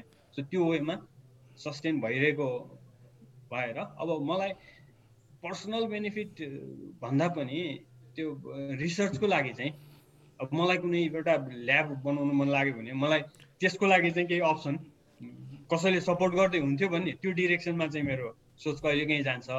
तर पर्सनली मलाई यति दिएको भए हुन्थ्यो, यो गरिदिएको भए हुन्थ्यो भन्ने चाहिँ त्यो युजली सोच्दिनँ, त्यो डिरेक्सनमा जाँदैन मेरो माइन्ड। यो अभियसली सर टिचिङ तपाईँको प्यासन हो भनेर त्यो देखिन्थ्यो सर। तपाईँले पढाउँदा जुन लेभलले, जुन कन्फिडेन्सले तपाईँले डेलिभर गर्नुहुन्थ्यो, मैले कोही पनि मेरो साथीहरूले कोहीले पनि भनेको सुनेन कि अब एमसिएल सरले यस्तो पढाउनु भयो भनेर। अनि यो भर्खर हामी यो पोडकास्ट गर्न सुरु हुँदाखेरि यहाँ प्राइभेट भन्दा केही पढेको भाइहरू आएको थियो, इलेक्ट्रोनिक्स पढेको सर भाइहरू, अनि उनीहरूसँग नि एमसिएल सरसँग पोडकास्ट गर्न थालेको भन्दा चिने के ऊ थर्मोडाइनामिक्स पढाउँछ होइन भनेको। अनि मैले अनेस्टली ल भन त रिभ्यू भन त सरको भनेको, एकदम राम्रो कन्फिडेन्ट होइन, फुल अफ नलेज होइन, त्यो कहीँ कतै कुनै त्यो कम्प्लेन गर्ने अप्सन ठाउँ थिएन भन्ने। त्यही त तपाईँको टिचिङप्रतिको जुन प्यासन, तपाईँको जुन त्यो आर्ट छ त्यो त, अनि जुन त्यो स्टुडेन्टलाई डेलिभर गर्न सक्ने क्यापेबिलिटी छ, त्यसमा त केही पनि ऊ छैन सर। त्यो अघि फाइनेन्स यताउतिको कुरा जोड्न खोजेको चाहिँ मैले, अब होला नि सर, अब एक्सपर्टिजहरू अथवा थुप्रैहरू छन् नि होइन सर, हामीसँग नेपालीहरू हुनुहुन्छ नि त, अब जो चाहिँ अब आएर गर्न खोज्लान् कि सर, आइओईमा आउन खोज्लान् रे, त्यहाँ पार्ट अफ आइओई बन्न खोज्लान् रे, तर उनीहरूलाई यही अब फाइनेन्सहरू चाहिँ अब भने जस्तो नआउँदाखेरि चाहिँ फाइनेन्स चाहिँ यति मात्रै फाइनेन्स, अनि यो यस्तो पनि छैन उस्तो पनि छैन भन्दाखेरि चाहिँ त्यो कुराले चाहिँ उनीहरूलाई चाहिँ ब्यारियर पो बनाइराख्ने हो कि, त्यो कारणले चाहिँ हामीले चाहिने म्यान पावर चाहिँ अब गुमाइ पो रहेको हो कि, त्यो त्यो त्यो त्यो सिकाउने भनेको त्यो चाहिँ फ्याक्ट हो होइन। हजुर। तर त्यसमा अब एज ए डिपार्टमेन्टको फ्याकल्टी अब मैले मेरो लेभलबाट कन्ट्रिब्युट गर्न सक्ने ठाउँ त कहीँ पनि छैन। तिमीले भनेको त्यो ट्रु हो, फ्याक्ट हो। अब तिमीहरूलाई एउटा इक्जाम्पल दिन्छु म, अब रेफरेन्स कम्पेरिजन नै गर्ने हो भने, म यहाँ ब्याचलर्स पढ्दै सरी यो पढाउँदा ब्याचलर्सबाट मात्रै पढाउनु सुरु गरेको तिमीलाई अघि भनिहालेँ। म यहाँ लेक्चरर भइसकेपछि अनि आइआइटी गएको पढ्नको लागि। सो त्यो आइआइटीमा मास्टर्स पढ्नेलाई इन्डियन गभर्मेन्टले जुन स्कलरसिप दिन्थ्यो, त्यो स्कलरसिप उनीहरूको त्यो बेलाको स्कलरसिप मेरो यहाँको स्यालेरी भन्दा उनीहरूको धेरै थियो क्या। होइन कम्पेरिजन, यहाँको प्रोफेसरले पाउने स्यालेरी र त्यहाँको स्टुडेन्टले पाउने स्कलरसिपहरू इन्डियामा पनि। सो त्यो आइआइटीको स्कलरसिपको अमाउन्ट हाम्रोभन्दा धेरै थियो होइन। भनेपछि अब त्यो हो स्थिति। अझै तिमीले सोधेको क्वेसनमा मैले थप्दै मात्रै। सो रियालिटी त्यस्तो छ। त्यसले गर्दाखेरि हामीले पक्कै पनि राम्रो एक्सपर्टहरूलाई ल्याउन नसकेको त्यो रियालिटी हो। त्यही म नि एकचोटि के 2015तिर चाहिँ आइआइटी खडगपुर पुगेको थिएँ। हामी चाहिँ म थापाथली हुँदाखेरि रोबोटिक्स क्लबमा थिएँ होइन, अनि रोबोटिक्स क्लबबाट चाहिँ हामी खडगपुर चाहिँ गइरहन्थ्यौँ कि, मतलब इभेन्टहरूमा, त्यो रोबोटिक्सको इभेन्टहरूमा चाहिँ गइरहन्थ्यौँ होइन। अनि त्यसपछि एकचोटि चाहिँ समर स्कुल भनेर तिनीहरूले खोलेको थियो, म यत्तिकै पढ्नलाई गएको थिएँ कि होइन। त्यहाँको सिस्टम होइन खासमा त अब होइन, हेड टु हेड कम्पेरिजन गर्ने भने जुन सकिँदैन नि त, अब नेपाल र इन्डियाको हेड टु हेड कम्पेरिजन त गर्न सकिँदैन नि त। रै पनि अब एउटा प्रिमियर साइन्स एन्ड टेक्नोलोजीको इन्स्टिट्युसन जुन अब आइआइटी जस्तो इन्स्टिट्युसन छ होइन, त्यही लेभलको हो नि त नेपालको लागि त होइन, आइओई होइन, इन्जिनियरिङको लागि एटलिस्ट होइन। तर अब and you can see the difference क्या, अब कस्तो छ आइआइटी होइन, अब त्यहाँनिरको लेभल, तिनीहरूले कस्तो खालको रिसोर्सेस मार्सल गरेको छ होइन। कन्ट्री अब इन्डियाको पोलिटिक्स पनि त्यस्तो, इन्डियाको सिस्टम पनि त्यस्तो राम्रो त कहाँ नै छ र, तर पनि एजुकेसनलाई चाहिँ त्यति भ्यालु गरेर उनीहरूले त्यो लेभलको रिसोर्सेस चाहिँ जमानादेखि मार्सल गरेको रहेछ कि, त्यो चाहिँ म चाहिँ एकदम इम्प्रेसै भएको थिएँ आइआइटीहरू देखेर चाहिँ होइन। सो पिकमले भन्न खोजेको पनि त्यही नै होला कि, किन चाहिँ हाम्रो चाहिँ अब एउटा one of the premier institution हो नि त सर आइओई भनेको त। अब हाम्रो चाहिँ नेपालमा तपाईँले +2 पढेर चाहिँ होइन, क्रिम अफ द क्रिमलाई चाहिँ त्यहाँ हाल्ने हो नि त होइन। अनि त्यहाँ लगेर चाहिँ अब कन्ट्रीको प्रिमियर इन्स्टिट्युसनले चाहिँ मान्छे चाहिँ के गरिरहेछ त होइन, प्रिमियर इन्स्टिट्युसन कहाँ छ आज होइन, भोलि कहाँ जाँदैछ होइन। त्यस्तो डिरेक्सनहरू चाहिँ अलिकति नभएको कि हाम्रो सिस्टमले नै त्यस्तो बनाएको हो कि के हो जस्तो फिल हुने क्या कहिलेकाहीँ चाहिँ होइन। तिमीहरूले सोचेको सबै रियालिटी हो, तर म तिमीहरूभन्दा सिनियर यहाँको प्रोफेसर हुँदा पनि मैले त्यो लेभलसम्म म युजली सोच्दिनँ, किनभने त्यो मैले गर्न सक्ने जति नै सोच्ने हो, त्यो अनुसारको प्लानिङ गर्नु हो। जुन चिज मेरो कन्ट्रोलमा छैन त्यसमा चाहिँ तिमीहरूको जति त देख्न अझै मैले सोचेकै नै थिइनँ होइन। सो त्यो फाइनेन्सियल जुन पाउँछौँ हामीले, त्यसले गर्दाखेरि हामीले राम्रो फ्याकल्टी ल्याउन नसकेको त्यो चाहिँ तिमीहरूले भनेकोबाट मैले एक्सेप्ट गरेँ, त्यो ठिक छ होइन। तर अब यो भएकोमा हामीले के भने कन्स्टेन्ट हुन्छ। अब इन्जिनियरिङ भनेकै मैले जति स्टुडेन्टहरूलाई सुरुमा भनेको सो मेनी कन्स्टेन्टमा काम गर्ने हो हामीले, त्यो कन्स्टेन्टहरूको बिचबाट आउने बेस्ट सोल्युसन के हुन्छ त्यो निकाल्न सक्नु पर्यो। एक सेन्समा भन्यो भने डिजाइन भनेकै त्यही हो। कन्स्टेन्ट सब सबै भएछ भनेपछि यो भएको कन्स्टेन्ट मध्येमा चाहिँ अब यो कन्स्टेन्टहरूलाई फेस गरेर बेस्ट के गर्ने त, म चाहिँ त्यति डोमेनसम्म चाहिँ मैले सोचिरहेको थिएँ होइन। सो त्यो वेमा हो मैले सोच्ने चाहिँ भनेर एकचोटि फेरि तिमीलाई जोड्ने होइन। त्यो अब एकदम अघि तिमीले सरी कन्टिन्यू गर्नु, म पछि त्यसपछि भन्छु। होइन त्यो अब त्यही त हाम्रो एक्सपोजर हाम्रो रिसोर्सेस सबैले त्यो कुराहरूलाई त्यति धेरै मोटिभेट गरेन होइन। अब इन्भाइरोमेन्टल आइआइटीहरूको जस्तो बनाउनको लागि चाहिँ अब त्यहाँ गएपछि उसले त्यो कम्प्लिट अटोनोमस छ, त्यहाँ पोलिटिकल इन्टरफेरेन्सहरू कुनै पनि हुँदैन, मान्छे आफ्नो क्यापेबिलिटीले मात्रै त्यहाँ सस्टेन हुनसक्छ भनेपछि त्यो त्यतिकै राम्रो छ होइन। अब पढाउने कुरा पनि मलाई चाहिँ एउटा बेनिफिट के भयो भने म ब्याचलर सिद्धिना साथ एज ए स्टुडेन्ट नै आइआइटी कानपुर गएको भए म स्टुडेन्ट नै बनेर फर्किन्थेँ। मलाई एउटा बेनिफिट अर्को मलाई के भयो भने म यहाँ टिचर भएर बसिसकेको, त्यो जानुभन्दा अगाडि डिपार्टमेन्टको डेपुटी हेड बसेँ, यो एक्जामिनेसन सेक्सनको डेपुटी कन्ट्रोलर बसिसकेको भएर, डेपुटी डाइरेक्टर भन्छ त्यो बसिसकेको भएर मलाई चाहिँ त्यो त्यहाँ म स्टुडेन्ट भएर पढ्न जाँदा पनि मेरो ध्यान चाहिँ केमा गयो भने यिनीहरूले क्लासको प्लानिङ कसरी गर्छन्, यिनीहरूले इन्टरनल इभ्यालुएसन कसरी गर्छन्, यिनीहरूले रिजल्ट कसरी गर्छन्, त्यो सबै कुरामा ध्यान गयो क्या। मैले आफ्नो कोर्स त पढेँ, त्यो सँगसँगै उसको मेथड के हो, हाम्रोभन्दा डिफ्रेन्स के रहेछ त, त्यही कन्टेन्ट पढाउँदाखेरि मैले पढाएको र अब मलाई पढाउने प्रोफेसरले के फरक गर्यो त, सो त्यो कुराहरूमा पनि अब्जर्भ गरेँ मैले होइन। अब त्यो अब्जर्भेसनमा बेसिक डिफ्रेन्स के छ भने हाम्रोमा चाहिँ सिम्पल कुरा हो हेर्दाखेरि, जस्तो स्टुडेन्टलाई मैले के असाइनमेन्ट दिएँ भने एक दुईजनाले ट्राई गर्छ, अर्कोले यसले त्यो भन्छ सार्न थाल्छ भने त्यो सार्ने मान्छेले मेरो क्यापेबिलिटी के हो बुझ्दैन, मलाई कहाँसम्म आउने रहेछ त, यो प्रब्लम मैले कतिसम्म गर्न सक्थेँ भन्ने कुरा उसलाई नै थाहा हुँदैन। अब त्यहाँको कल्चर त्यहाँको सिस्टम अब तिमीले अहिले पढेको युएस युनिभर्सिटीहरूमा सम्भव त्यही नै हुन्छ। त्यहाँ गएपछि तिमीसँग त्यस्तो त्यो अर्कोको ल्याउने सार्ने त्यो इन्भाइरोमेन्ट त्यति हुँदैन भनेपछि तिमीलाई असाइनमेन्ट दिएपछि तिमीले जति सक्छौ आफूले सकेको त गर्छौ नि त्यहाँ। भनेपछि त्यस्तै एउटा इक्जाम्पल मात्रै तिमीलाई मैले दिएको, यो यस्तो टाइपको एक्टिभिटीले उनीहरूले म त्यहाँ पढ्न गएपछि उसले मेरो भित्र तेरो म्याक्सिमम लिमिट यो हो भनेर मलाई देखाइदिन्छ, उसको सिस्टम नै त्यस्तो छ होइन। हाम्रो चाहिँ के छ त भन्दाखेरि स्टुडेन्टलाई थाहा हुँदैन आफ्नो लिमिट, किनभने उसले त्यो चिज प्रयास गरेको भए उसले कहाँसम्म गर्न सक्थ्यो, ट्राई गरेको भए त्यो कम्प्लिट सोल्भ नै उसैले गर्न सक्थ्यो कि, त्यो पनि हाम्रो स्टुडेन्टहरूले हेर्दैनन् क्या। त्यो इन्भाइरोमेन्ट हामीले यहाँ दिएको छैनौँ होइन। त्यो भएको भए हाम्रो पढाइ भनेको अलि फर्मेलिटी जस्तो। अनि अघि मैले तिमीलाई भनिहालेँ अहिले चाहिँ मेरो सोच भनेको यो इभ्यालुएसन कसरी गर्नुपर्ने रहेछ, कोर्स डिजाइन नै कसरी गर्नुपर्ने रहेछ त्यो लेभलमा सोच्छु होइन। अब मेरै पनि पर्सपेक्टिभ त्यो 20 वर्ष अगाडि पढाउँदा र अहिलेमा के चेन्ज भयो भने हाम्रो मोस्ट अफ द टिचरलाई नै पनि अहिले सोध्यो भने किन पढाउने भन्दाखेरि स्टुडेन्टलाई इक्जामको लागि प्रिपेयर गराउने भन्ने खालको फिलोसफीले गाइडेड छौँ हामी। अब म अहिले त्योबाट चेन्ज भइसकेँ। पढ्ने किन त मैले किन पढाउने त भन्दाखेरि उसलाई आफ्नो करियरमा भोलि केही चाहिन्छ भने त्यो स्किल नलेज त्यो मैले दिने हो। त्यो चाहिँ स्टुडेन्टले म क्लियर छु, मैले स्टुडेन्टलाई किन पढाउनेमा म क्लियर छु भने अब स्टुडेन्ट पनि त्यति नै क्लियर भएर आयो, यो जे म पढिरहेको छु त्यो मलाई भोलि प्रोफेसनल लाइफमा मलाई कहीँ चाहिन्छ, त्यो मैले यहाँबाट सकेसम्म धेरै लिनुपर्छ भनेर कोही स्टुडेन्ट आयो भने टेस्ट नभए पनि हुन्छ भनिदिन्छु म होइन।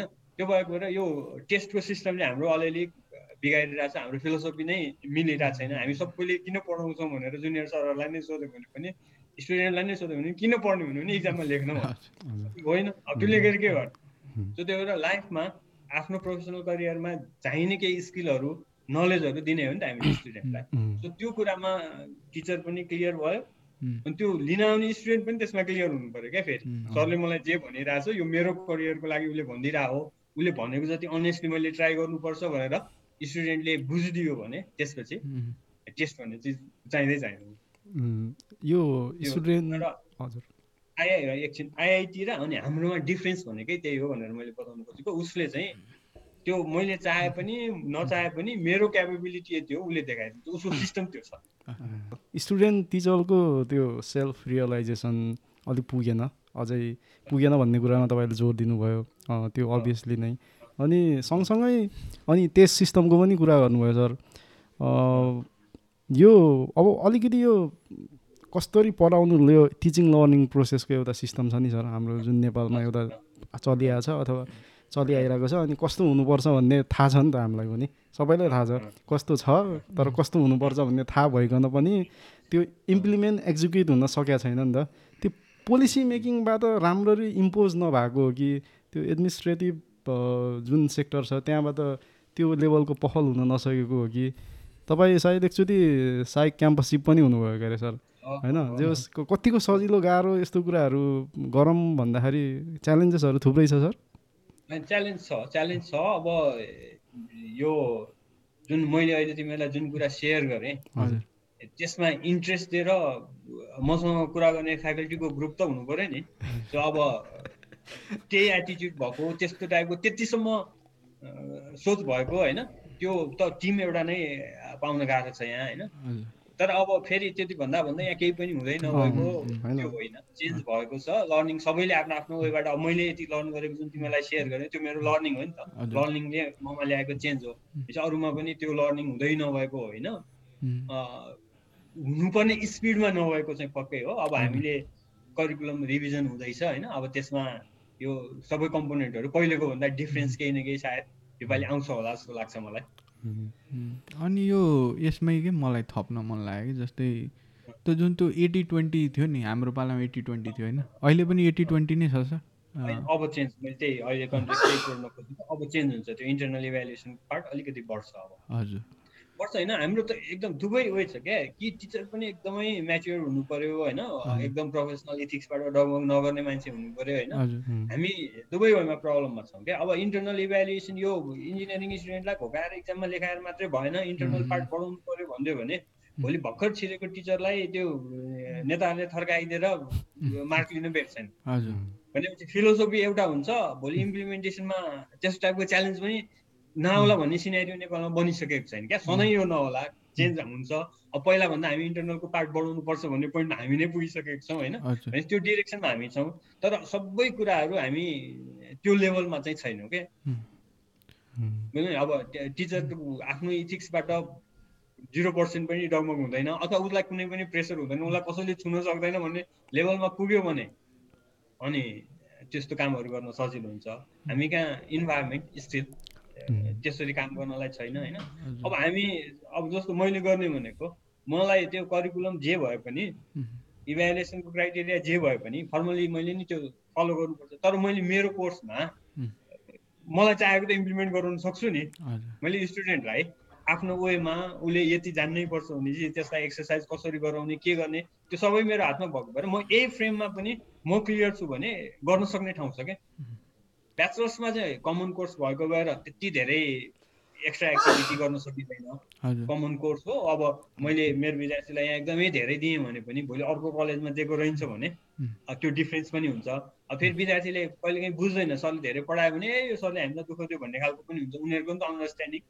त्यो लेभलमा पुगिसकेको हुँदैन त्यसै ब्याचलर्समा चाहिँ कमन भएको भएर त्यो एक्सर्साइजहरू धेरै गर्ने ठाउँ रहँदैन तर मास्टर्समा मैले इन्जोय गरिरहेको छु मास्टर्समा मैले चाहेको प्रोजेक्ट दिन सक्छु मैले चाहेको कामहरू गराउन सक्छु भनेपछि हाम्रो इभ्यालुएसन सिस्टम हाम्रो टिचिङ लर्निङ सिस्टम जे भए पनि मैले त्यहाँ आफ्नो फुल्ली इन्जोय मैले आफ्नो मेथड फलो गरेर त्यो गर्न पाइरहेको छु त्यो अरूलाई पनि त्यो गर्ने चाहना हो भने सिस्टमले मात्रै सबै कुरा रोक्दैन स्टुडेन्टलाई हामीले चाहेको जस्तो बनाएर पठाउन सक्छौँ जस्तो लाग्छ मलाई त्यही अब हामीले यहाँ पढ्दा पनि देख्यौँ नि त होइन बिकम यो ग्रेजुएट कोर्समा त जेनरली प्रोफेसरले भनेपछि गर्नै पर्यो अब आफ्नै तरिकाले इभन सर्टेन अन्डर ग्रेडको कोर्सहरू पनि त्यस्तै नै हुन्थ्यो कि सर यहाँ हामी अब सदन इलेभेनमा पढेको उसले पनि मैले पनि यहाँ चाहिँ पुरै अटोनोमस के प्रोफेसरलाई चाहिँ त्यो मैले त्यो देखेको छु मैले आइआइटीमा त्यही सिस्टम तिमीलाई अघि पनि मैले भने मेरो कम्पेरिजन चाहिँ त्यो पढ्न जाँदा पनि त्यहाँ के गर्छन् यहाँ हामी के गरिरहेको छौँ त्यही नै हो होइन डिरेक्सन त्यसमा जानुपर्छ ठिक छ त्यो गर्नलाई त्यही हो क्या दुवै पार्टमा प्रब्लम छ स्टुडेन्ट साइडमा पनि प्रब्लम छ हाम्रोमा आउने स्टुडेन्ट म मेरो लागि पढ्न आएको भनेर कन्भिन्स गराउनुपर्छ पहिले उसलाई किन पढ्न आएकोमा विद्यार्थी क्लियर छैनन् पहिले होइन सबैको क्लियर छैन कतिमा त्यो के भन्ने प्यासन भएको स्टुडेन्ट पनि त प्यासन भएको हुन्छ कोही हुन्छ तर हाम्रो अब 48 को ग्रुपमा हेऱ्यौँ भने त्यहाँ 50%लाई त तिम्रो लागि पढिरह हो भनेर फर्स्ट सम्झाइदिनु पर्ने स्थिति छ होइन सो त्यो स्टुडेन्ट म मेरो लागि पढ्न आएकोमा कन्भिन्स भयो भने अनि सजिलो हुन्छ सबैको लाइफ होइन। सो त्यो पार्टमा पनि प्रब्लम छ। र तिमीले भनेको एउटा इक्जाम्पल म फेरि आइआइटी र यहाँको दिन्छु। त्यो त्यहाँ त्यो फाइनाइट इलिमेन्टको कोर्स सबैलाई चाहिन्छ, सिभिललाई पनि चाहिन्छ, एरोस्पेस मेकानिकल सबैलाई चाहिने भएपछि त्यो मैले फाइनाइट इलिमेन्टको कोर्स पढेको लेक्चर हलमा 400-500लाई पढाउने हो त्यो प्रोफेसर। त्यो साउन्ड सिस्टम अडियो सिस्टम सबै हुन्छ, उसले त्यहाँ पढाउँछ, क्वाइट त्यहाँ के पनि टेन्सन हुँदैन, उसले मजासँग 500जनालाई पढाउँछ। अब त्यहाँ किन त्यो पोसिबल भयो त भन्दाखेरि त्यहाँ पढ्न जाने मान्छे त्यो प्रोफेसरले भनेको केही छुट्छ कि भनेर पढ्न जान्छ। त्यहाँ उसको अब्जेक्टिभ के हो भने प्रोफेसरले मलाई यति भ्यालुएबल इन्फर्मेसन दिइरहेछ, उसले दिएको कुनै कुरा छुट्छ कि भनेर पढ्न जाने मान्छेको मास त्यहाँ धेरै छ भनेपछि उसले जतिजनालाई पढाइदिए पनि भयो। अब हाम्रो यहाँ के हुन्छ, गाली गरेन भने हाम्रो 48कै ग्रुपमा पनि त्यो विद्यार्थीलाई पढाउन गाह्रो हुने स्थिति छ। त्यो किन हो त भन्दाखेरि उसलाई त्यो टिचरले के बोलिरहेछ त्यसको भ्यालु कति हो भन्ने कुरा त हाम्रो विद्यार्थीलाई थाहा छैन। सो त्यसले गर्दाखेरि डिफरेन्स एउटा त्यो आएको। तर अब त्यो स्टुडेन्ट साइडलाई मात्रै पनि फेरि गाली गर्दिनँ म, त्यो होइन। अब स्टुडेन्ट साइड पनि त्यो पनि कम्पेरिजन गरेको छु मैले। अब त्यो स्टुडेन्टमा त्यो लेभलको मोटिभेसन किन भएन त? पढ्न आएको उसलाई थाहा छँदैछ प्रोग्राम एडमिसन भएपछि मैले पढ्नुपर्छ त, सबैलाई थाहा भएको कुरा। तर अब उसलाई क्लासमा किन गाली गर्न नै पर्छ त? मेरो कुरा सुन्नु होला, मैले मेरो विद्यार्थीलाई किन गाली नै गर्नुपर्छ त भन्दाखेरि अब त्यो चाहिँ हाम्रो कन्टेक्स्टले भयो। त्यो किन भयो त भन्दाखेरि त्यो आइआइटी पढ्ने अगेन त्यही कम्पेरिजन गरेँ मैले। त्यहाँ पढ्ने मान्छेले के गर्छ भने उसले पढेपछि म यो जबमा जान्छु, यो प्रोफेसनमा जान्छु, क्लियर छ। अनि अब तिमीहरू अहिले पढेकोमा पनि त्यहाँ होला, अब त्यो प्लेसमेन्ट युनिट हुन्छ, त्यो ब्याचलर्सको त अलमोस्ट 4th इयर हुँदाखेरि सबैको जब यहाँ भन्ने फिक्स भइसकेको हुन्छ। त्यो कम्पनीहरू त्यही इन्टरभ्यू लिन आउँछ। अनि उसको 4th इयर पुगिन्जेलसम्म त कतिले त उसलाई बेसिक स्यालेरी नै त्यही दिइसकेको हुन्छ पढाउनुजेल नै, ऊ अन्त भाग्ला भनेर। सो भनेपछि स्टुडेन्टले के हेर्छ भने आफूभन्दा सिनियरले यहाँ काम पाइरहेछ।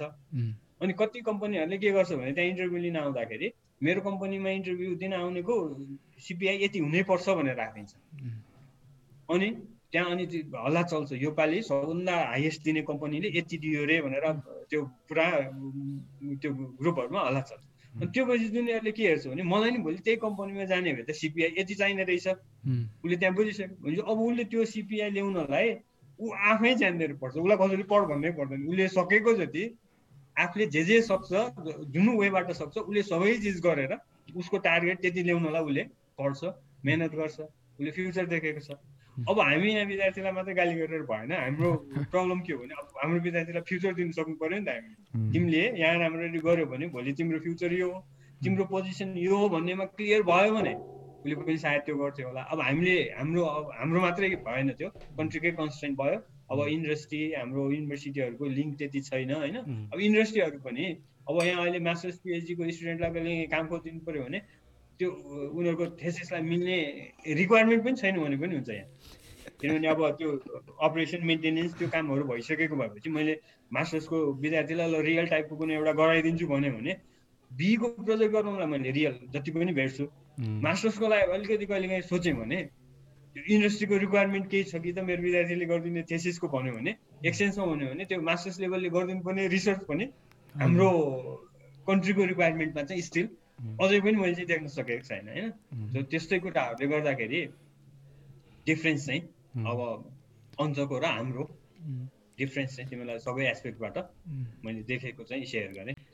त्यो अहिले के अब हामी पढ्दैखेरि पनि त्यो आइओईको ग्रेजुएट कन्फरेन्स भनेर हुन्थ्यो, अहिले त ट्रेन्डै भइसक्यो होइन त्यो ग्रेजुएट कन्फरेन्स हुने होइन, मास्टर्सको थेसिसहरू प्रेजेन्ट गर्ने होइन।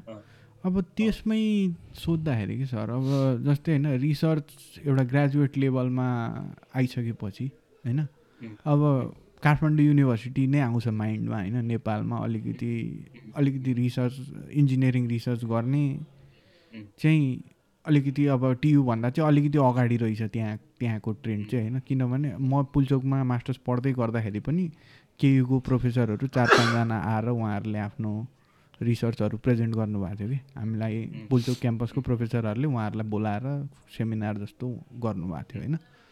अनि त्यसपछि अर्को चाहिँ के देखियो भने त्यो युरोपतिर जाने त्यो इरास्मसवाला प्रोग्राममा होइन। अनि यो सब मैले प्रिफेस गर्न खोजेको चाहिँ होइन, जस्तै रिसर्च त अब अभियसली होइन कोलाबोरेटिभ एफर्ट हो नि त होइन. कोलाबोरेटिभ एफर्ट हुँदाखेरि चाहिँ होइन अब हजुरले भन्नुभयो कम्पनीहरू त छैन, तर अरू इन्स्टिट्युसनहरूसँग अथवा अरू कुनै विदेशको युनिभर्सिटीहरूसँग जुन कोलाबोरेसन भइरहेछ नि त्यसमा चाहिँ के छ सर? अब अहिले बढिरहेछ कि होइन, के भइरहेछ त्यसमा? हजुरलाई केही आइडिया छ त्यसको बारेमा? होइन, यस्तो छ त्यो अब इन्स्टिट्युटले फर्मल गरेर त्यो लिङ्केजहरू डेभलप गराउने त्यस्तो चाहिँ खासै सिग्निफिकेन्ट भएको छैन होइन. अब फर्मेलिटीमा एमओयू धेरैसँग हुने त्यस्तो टाइपको सधैँ हुन्छ.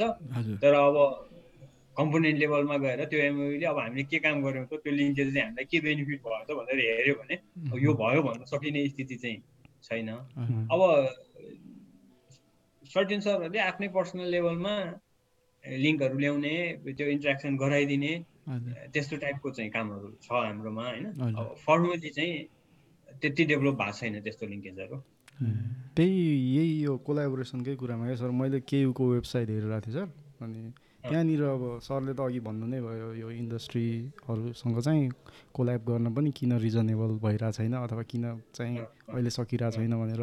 त्यहाँ उनीहरूले एउटा उसँग के पो थियो, के प्राइभेट लिमिटेड थियो सर, नाम बिर्से, हाइड्रोजन ग्यासको ल्याबको एमयु साइन गरेर उनीहरूले हाइड्रोजन ग्यासको लागि त्यति ठुलो फन्डको अमाउन्ट त थिएन. तैपनि त्यस्तै सानो सानो इनिसिएटिभहरू चाहिँ आइओईबाट मैले जे होस् हाम्रो आइओईको वेबसाइटमा चाहिँ देखिनँ क्या सर. नभइरहेको हो कि अथवा भएर पनि त्यो त्यसरी नदेखिया हो कि कस्तो? होइन, एक्टिभिटी नभएको चाहिँ होइन हाम्रोमा.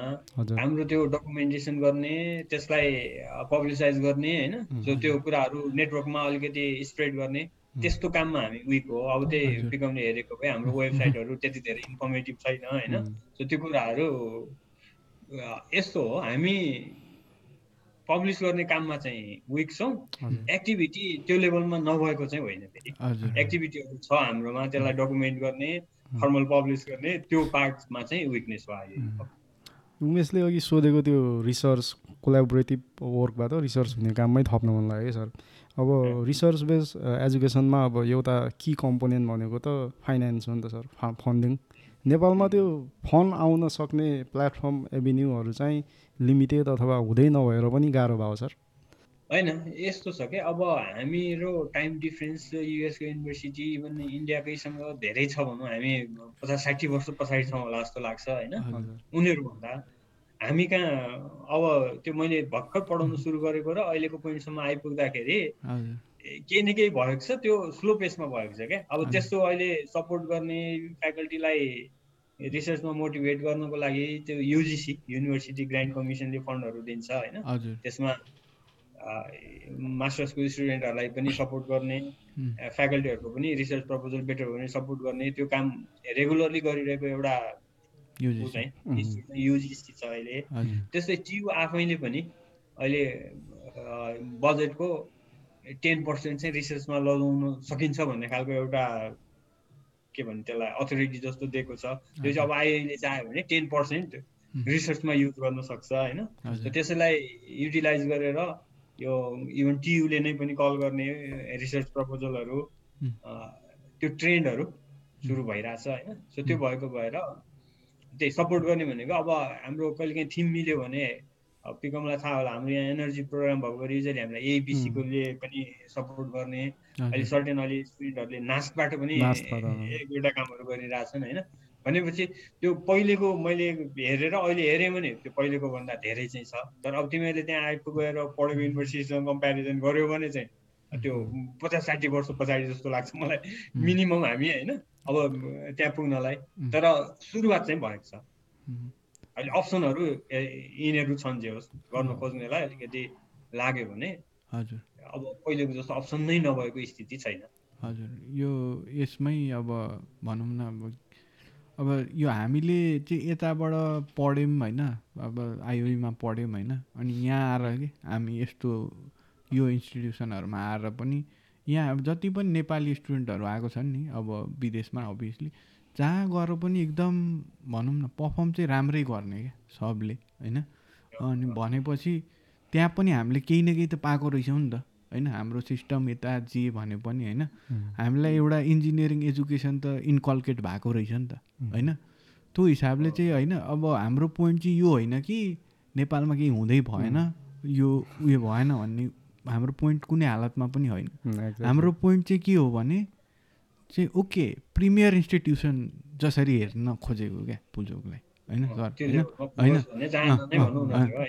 अब जस्तै अनि यही कुरामा चाहिँ मलाई थप्न के अरे सोध्न मन लागेको थियो कि जस्तै होइन अब यो आइओईलाई चाहिँ होइन अब रामपुर इन्डिपेन्डेन्ट युनिभर्सिटी भयो नि त एग्रिकल्चरको लागि होइन आइओई पनि अब पहिला सुनिन्थ्यो अलिअलि होला अहिले के छ थाहा छैन होइन आइओईलाई पनि छुट्टै बनाउनुपर्छ होइन टियुबाट अलिक धेरै रेड टेप भयो अलिकति ब्युरोक्रेसी धेरै भयो भन्ने कुरो पनि सुन्नमा आइएको थियो अब अहिले चाहिँ के छ सरको अनि के छ सरको चाहिँ धारणा के छ यो प्रति पर्सनली मेरो त इन्जिनियरिङको युनिभर्सिटी अटोनोमस भयो भने हामीले अहिले जुन थियो त्योभन्दा हाम्रो एक्सेलरेसन बढ्छ भन्ने नै हो होइन अब सर्टिनिटीको त्यो ब्युरोक्रेटिक प्रोसेसबाट जाँदाखेरि हाम्रो सबै कुराहरू लेन्दी हुने टाइममा नहुने अनि त्यसले गर्दाखेरि हामीले पेस लिन नसकेको भन्ने त पक्कै हो तर इन्जिनियरिङ युनिभर्सिटी बनाउने भन्ने चाहिँ अब उमेशले सुनेको जस्तै सुरुमा बरु अलिक बढी चर्चाहरू हुन्थ्यो अहिले त्यति मैले पनि सुनिराखेको छैन त्यो डिरेक्सनमा जानुपर्ने पक्कै हो त्यसमा अब हामी आइओई भित्रको मान्छे त सबै नै कन्भिन्स नै हो होइन तर अब टियुले पनि फेरि टियुले आफ्नो पर्सपेक्टिभबाट सोच्दाखेरि टियुको मेन पिलर नै आइओएम र आइओईलाई भनेर लिने रहेछन् उनीहरूले त्यो सकेसम्म टियुले पनि के भयो त सिग्निफिकेन्ट काम भनेर देखाउनु पर्यो भने त फेरि यहाँकै चाह्यो त्यो सेन्समा उसले छोड्न नखोजेको जस्तो चाहिँ देखिन्छ होइन अब यहाँको मान्छेले पनि हामीलाई अटोनोमी देऊ हामीलाई युनिभर्सिटी देऊ भनेर त्यति धेरै लबी गरेको चाहिँ त्यो पनि लाग्दैन तर जेनरली टियुले चाहिँ फेरि त्यसरी अर्को मध्येमा आइओई आइओएम सिग्निफिकेन्ट के हो त भनेर देखाउनु पर्यो रिसोर्स नै इभन केही देखाउनु पर्यो भने फेरि अहिले हामी अघि पनि मैले तिमीलाई ब्याकग्राउन्डमा भने हाम्रो रिसोर्सहरू डेटोरेट हुँदै गइरहेछ भनेर तर त्यति हुँदाहुँदै पनि काहीँ साँच्चीकै केही रिसोर्स देखाउनै पर्यो भने त भएको ठाउँ फेरि यही नै त्यही त त्यो आइसिटीको बिल्डिङहरू त्यही त अनि त्यो बेलामा इन्ट्रान्सहरू हुन्थ्यो यताउति हुन्थ्यो होइन अहिले पनि त्यही नै हो त्यो होइन सर अझै त्यो ल्याबहरू मेरो एक्सपिरियन्स सेयर गर्दा कि उमेश यहाँ आउँदाखेरि मैले अन्डर ग्रेडको कोर्सहरू पनि लिएँ सर 2-4वटा अनि टिचिङ असिस्टेन्ट काम पनि गरेँ एउटा त कोर्स पनि पढाएँ सोलो आफै नै अनि यहाँ त्यो ल्याबहरू मिल्छ सर नमिल्ने होइन त्यहाँ गर्ने त्यो हिट ट्रान्सफरको ल्याबहरू अनि यहाँको गर्ने ल्याबहरू मिल्छ सर तर अर्को फरक एउटा मेजर 1-2वटा मेजर डिफ्रेन्सहरू चाहिँ त्यही रिसर्च बेस्ड एजुकेसन हुने सर यहाँ अनि अर्को चाहिँ कोर्स प्रोजेक्टहरू हुने क्या सर यता चाहिँ कोर्स प्रोजेक्ट हुने अनि त्यो कोर्स प्रोजेक्ट पनि यस्तरी बनाइएको हुने कि त्यो अन्डर ग्रेड पढ्दै नै अब त्यो 4-5वटा उसले पछि गएर प्रोफेसनल प्र्याक्टिस गर्दाखेरि चाहिने सफ्टवेयरहरू इन्टरमिडिएट लेभलसँग बुझ्ने तरिकाले ऊ भएर निस्किन्थ्यो सर त्यस्तो त हामीले केही पनि पाइनौँ भन्दा पनि 1-2वटा त गऱ्यौँ तर पनि नट सफिसियन्ट थियो सरले एफएममा एउटा ऊ त पढाउनु थियो ट्राई गर्नुभएको थियो यस्तो पर्सनल लेभलबाट एटेम्प नभएको पनि होइन तर सिस्टमले हजुर सर ठिक छ तिमीले भने पोइन्ट मैले बुझिहालेँ तिमीले एक्जाम्पल पनि एउटा दिइहाल्यौ मैले मेरो सब्जेक्टमा जे गरेको थिएँ अरू फ्याकल्टीहरूले आफ्नो सब्जेक्टमा त्यही गरिदिनु भयो भने पनि तिमीले खोजेको कुरा त्यहाँबाट पुग्थ्यो होला पक्कै होइन हजुर त्यसरी पुग्थ्यो त्यो गर्नु अब त्यही हो त्यो सबैको एक्सपोजर एटिट्युड सबै कुराहरू मिल्दैन होइन मेन कुरा त्यही जो हामी यहाँ प्यासनले गर्दा सस्टेन भइरहेछौँ त्यो छँदैछौँ त्यो बाहेक प्यासन बाहेक अरू कुराले कसैलाई मोटिभेट हुन्थ्यो भने त्यो मोटिभेसन छैन अनि त्यो मोटिभेसन सबै फ्याकल्टीलाई भएको भए उसले आफूले सकेको जति दिन खोज्ने सिनेरियो भएको भए चाहिँ पक्कै बेटर हुन्थ्यो होला अघि तिमीले भनेको एउटा पोइन्टले सायद अघि तिमीले एक्सपर्ट हामीले हायर गर्न सकेनौ भनेको छ एउटा पोइन्ट सायद यहाँ अहिले जोडियो त्यो पनि होला सबैलाई मोटिभेसन एउटै फ्याक्टर त हुँदैन भनेपछि त्यो मोटिभेसन ऊ हाइली मोटिभेटेड भएको भए उसले आफ्नो सबै लगाएको यो इन्स्टिट्युटलाई दिने भए अनि त्यहाँबाट हामीले विद्यार्थीलाई धेरै नलेज दिन सक्थ्यौँ होला पक्कै त्यो गर्नुपर्ने काममा त्यो पनि हो एउटा तर एटलिस्ट मैले मेरो फिल्डमा चाहिँ मैले सकेको जति त्यो स्टुडेन्टले चाहिने एक्सपोजर मैले नै ब्रिजिङको काम गरिदिएर पनि होइन तिमीले सम्झेको छौ भने पक्कै त्यो एन्सिसको ट्रेनिङ भनेको होला के हो त्यो पनि हो एउटा त्यो R3 के भन्ने होइन म्याथल्याब जस्तो एउटा सफ्टवेयरमा हामीले प्रोग्रामिङ गरेको थियौँ सर म्यापल सिकाएँ कि तिमीलाई म्यापल सर म्यापल त्यो मैले मेरो फिल्डमा गरेको छु अब अहिले मैले यो मास्टर्स सुरु भइसकेपछि चाहिँ मैले कुरासम्म चाहिँ सबैतिर गरेर सम्भव फोरम बनाउनै खोजिरहेको छु एक्टिभिटी वाइज इम्प्लिमेन्ट नै भइसकेको चाहिँ छैन मैले एउटा प्लान के गरेको छु भने मास्टर्स पढ्ने सबै स्टुडेन्टहरू जो अब मेरो सब्जेक्टमा इन्ट्रेस्ट राख्छन् तिनीहरूको ग्रुप बनाउने एउटा अनि तिनीहरूको विकली मिटिङ गर्ने त्यसपछि सिनियरले जुनियरलाई आफूले के गरिरहेको पनि अलिअलि बताएपछि त्यो जुनियरको पनि डेभलपमेन्ट उसले पनि सोच्न थाल्छ नि के गर्ने भनेर उसको डेभलपमेन्ट हुन्छ अनि त्यसमा अब मैले जुन टाइपको थेसिसहरू गराउँछु त्यो बाहिरको एक्सपर्टहरू पनि ल्याएर त्यो पनि इन्ट्रेक्सन त्यो बाहिरको भन्दा पनि यो मैले यो टर्बाइन भाइब्रेसन हेरेको भएर यो हाम्रो एनइएमा काम गर्ने पावर प्लान्टहरूमा काम गर्नेहरूसँग कुरा गरेर तिमीहरूलाई आफ्नो कम्फर्टेबल टाइममा आऊ त्यो ग्रुपलाई चाहिँ तिमीहरूले के छ तिम्रो प्रब्लम त्यो प्रब्लममा हाम्रो स्टुडेन्टहरूले केही रिसर्च गर्न सक्छन् कि होइन सो त्यस्तो टाइपको फोरम बनाएर त्यो इन्टरेक्सन गराइदिने त्यस्तो टाइपको काम चाहिँ मैले सुरु गर्नु खोजेको छु सो यही कन्सटेन्टमा नि त्यसरी गर्दै गयो भने केही न केही विद्यार्थी बेनिफिटेड हुन्छ जस्तो चाहिँ लाग्छ मलाई यही कुरामा अनि सर फेरि अब हुन त तपाईँले मोटामोटी एन्सर त भन्नुभएको थियो अघि नै यो कुरा चाहिँ अब कोर्स रिभिजन भएको भए चाहिँ कोर्स रिभाइज गरेर टाइममा त्यही अनुसारले बनाएको भए चाहिँ अलिक सजिलो हुन्थ्यो होला अझ हामी त अब मेकानिकल सिभिलहरू त उस्तै खासै त्यो टेक्नोलोजी वाइज चाहिँ त्यति साह्रो फर्को मार्दैन नि सर अब उनीहरू इलेक्ट्रोनिक्स कम्प्युटर अब कहिलेदेखिको कोर्स हो होइन सर त्यो रिभिजन चाहिँ म 67 हामीले नयाँ कोर्स पढेको सर हामी भन्दा हामीभन्दा एक ब्याच अगाडि चाहिँ रिभाइज भएको थियो 66 हो हैन हजुर सर तिमीहरू नै फर्स्ट ब्याच हो गरे 66 ब्रोहरुले नै नयाँ कोर्स पढायो हैन उमेशहरु सेकेन्ड ब्याच त्यसको त्यो कोर्सको हैन सो त्यो पछि अब बल्ल हुँदैछ अब हामी नेपाली डेट अनुसार यो 78 हुन्छ कि एडमिसन लिँदाखेरि यो सबै ल्यागिङ भइरहेछ 79 मा पुग्छ अब इन्टेक हुने ब्याचले चाहिँ नयाँ पढ्छ रिभिजन थियो तर अब तिमीहरूले नै अघि एउटा कुरा एक्सेप्ट गरिसक्यौ हैन धेरै जस्तो स्टुडेन्टको फिडब्याक त्यही पाउँछु मैले हामीले जे गरे पनि यहाँ आएर पनि पढाइको मामलामा हामीलाई कहीँ टेन्सन भएन हामीले गर्यौं भन्ने खालको छ सो त्यो चाहिँ किन भएको त भन्दाखेरि हाम्रो सुरुको कोर्सको जुन सुरु भयो त्यो अघि तिमीलाई मैले भने बीको स्टार्ट त्यो वर्ल्ड बैंकको फन्डिङ भएको प्रोजेक्टबाट भएको थियो भनेर सो त्यो कोर्समा करिकुलमको पार्ट चाहिँ क्यानेडियन सपोर्ट थियो त्यो बेलामा क्यालगरी युनिभर्सिटी सर क्यालगरीको अनि हाम्रो सरहरू गएर त्यहाँ पढेर पनि आउनु भएको थियो र करिकुलम हाम्रो सबै उनीहरूको डिटो हो के सम उनीहरूले आफ्नो इन्फ्लुएन्स त्यसमा राख्दैपछि हाम्रो करिकुलमको स्ट्यान्डर्ड चाहिँ के भयो त भन्दाखेरि त्यो क्यानेडियन स्ट्यान्डर्डको अनि हामीले पछि रिफाइन गर्दाखेरि पनि बेस त त्यही हो हामीले हाम्रो कन्टेक्स्टको कुनै सब्जेक्टहरू थप्ने घटाउने केही गर्यौँ होला तर बेस त्यही भएपछि हाम्रो करिकुलमको बेस चाहिँ त्यो क्यानेडियन स्ट्यान्डर्ड भएको भएर करिकुलम पार्टमा प्रब्लम छ अब हामीले विद्यार्थीलाई कसरी डेलिभर गरिरहेछौँ एक्सपोजर कति दिइरहेछौँ त्यो पार्ट चाहिँ सुधार्नुपर्ने कुराहरू भयो भने करिकुलमको फ्रेम चाहिँ हाम्रो सुरुमै राम्रो थियो त्यसैमा हामीले रिफाइनमेन्ट गरेको भएर हाम्रो त्यो करिकुलमको पार्टमा प्रब्लम थिएन र उमेशले भनेको जस्तै मेरो पनि एक्सपिरियन्स त्यो एज ए टिचर नै जाँदा पनि कानपुरमा अब म यहाँ टिचर भइसकेर फेरि विद्यार्थी भएर त्यहाँ पढ्न जाँदाखेरि पनि ममा पनि त्यो एउटा इन्फेरिटी जस्तो यिनीहरूको अगाडि सक्दिनँ कि अनि फेरि मलाई त तिमीहरूभन्दा फरक टेन्सन के थियो भने यहाँ एउटा पोजिसन बनाइसकेको मान्छे भोलि त्यहाँ गएर अलिकति राम्रो गर्नै सकेन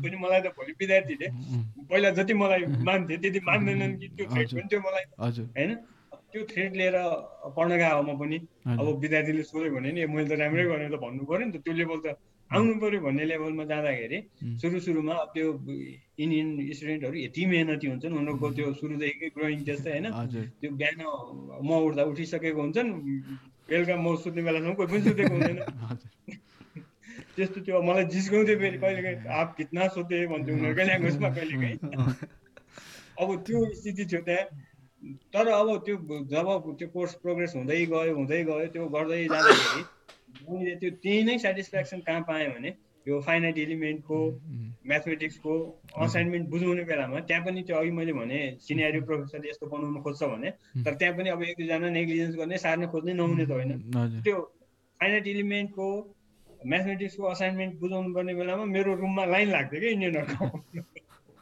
भनेपछि त्यो उनीहरूको भन्दा हाम्रो लेभल कम्पेरिजन त्यो जे भए पनि त्यहाँ चाहिँ मैले पनि एउटा सेटिस्फ्याक्सन चाहिँ त्यहाँबाट पनि लिएको थिएँ हामी कम रहेनछौँ भन्ने खालको त्यो छ हाम्रो करिकुलम स्ट्रङ छ हाम्रो पार्ट भनेको स्टुडेन्टलाई दिने एक्सपोजर अघि पिकमले कि उमेशले भनेको पोइन्ट प्रोजेक्टहरू स्टुडेन्टको प्रोजेक्टहरू गराउने होइन त्यो पार्टमा हाम्रो विकनेस छ एक्सपोजर त्यहाँबाट अलिक पुगिरहेको छैन स्टुडेन्टलाई र मेन कुरा डेलिभरी अब करिकुलम जे भए पनि डेलिभरी कसले गरिरहेछ कुन वेमा गर्छ त्यसले पनि त इम्प्याक्ट पार्छ नि सो त्यो पार्टमा हाम्रो एक्सर्साइज गर्नुपर्ने छ र तिमीले अहिले भनेकैमा मैले एउटा स्टुडेन्ट एक्सपोजरको लागि मेरो माइन्डमा भएको मैले यो इभन यहाँको विद्यार्थीलाई पनि अहिले सेयर गरिसकेको चाहिँ छैन मेरो दिमागमा चाहिँ मेरो विद्यार्थीले यस्तो गर्दै हुन्थ्यो भन्ने चाहिँ छ म त्यसलाई अझै अहिले कन्सेप्ट अझै रिफाइन गरेर स्टुडेन्टहरूलाई भन्छु भन्ने सुरुमा छु यो स्टुडेन्ट इन्गेजमेन्ट प्रोजेक्टहरू बढाउनलाई चाहिँ यो डिपार्टमेन्ट फ्याकल्टीले मात्रै भन्दा पनि हाम्रो जुन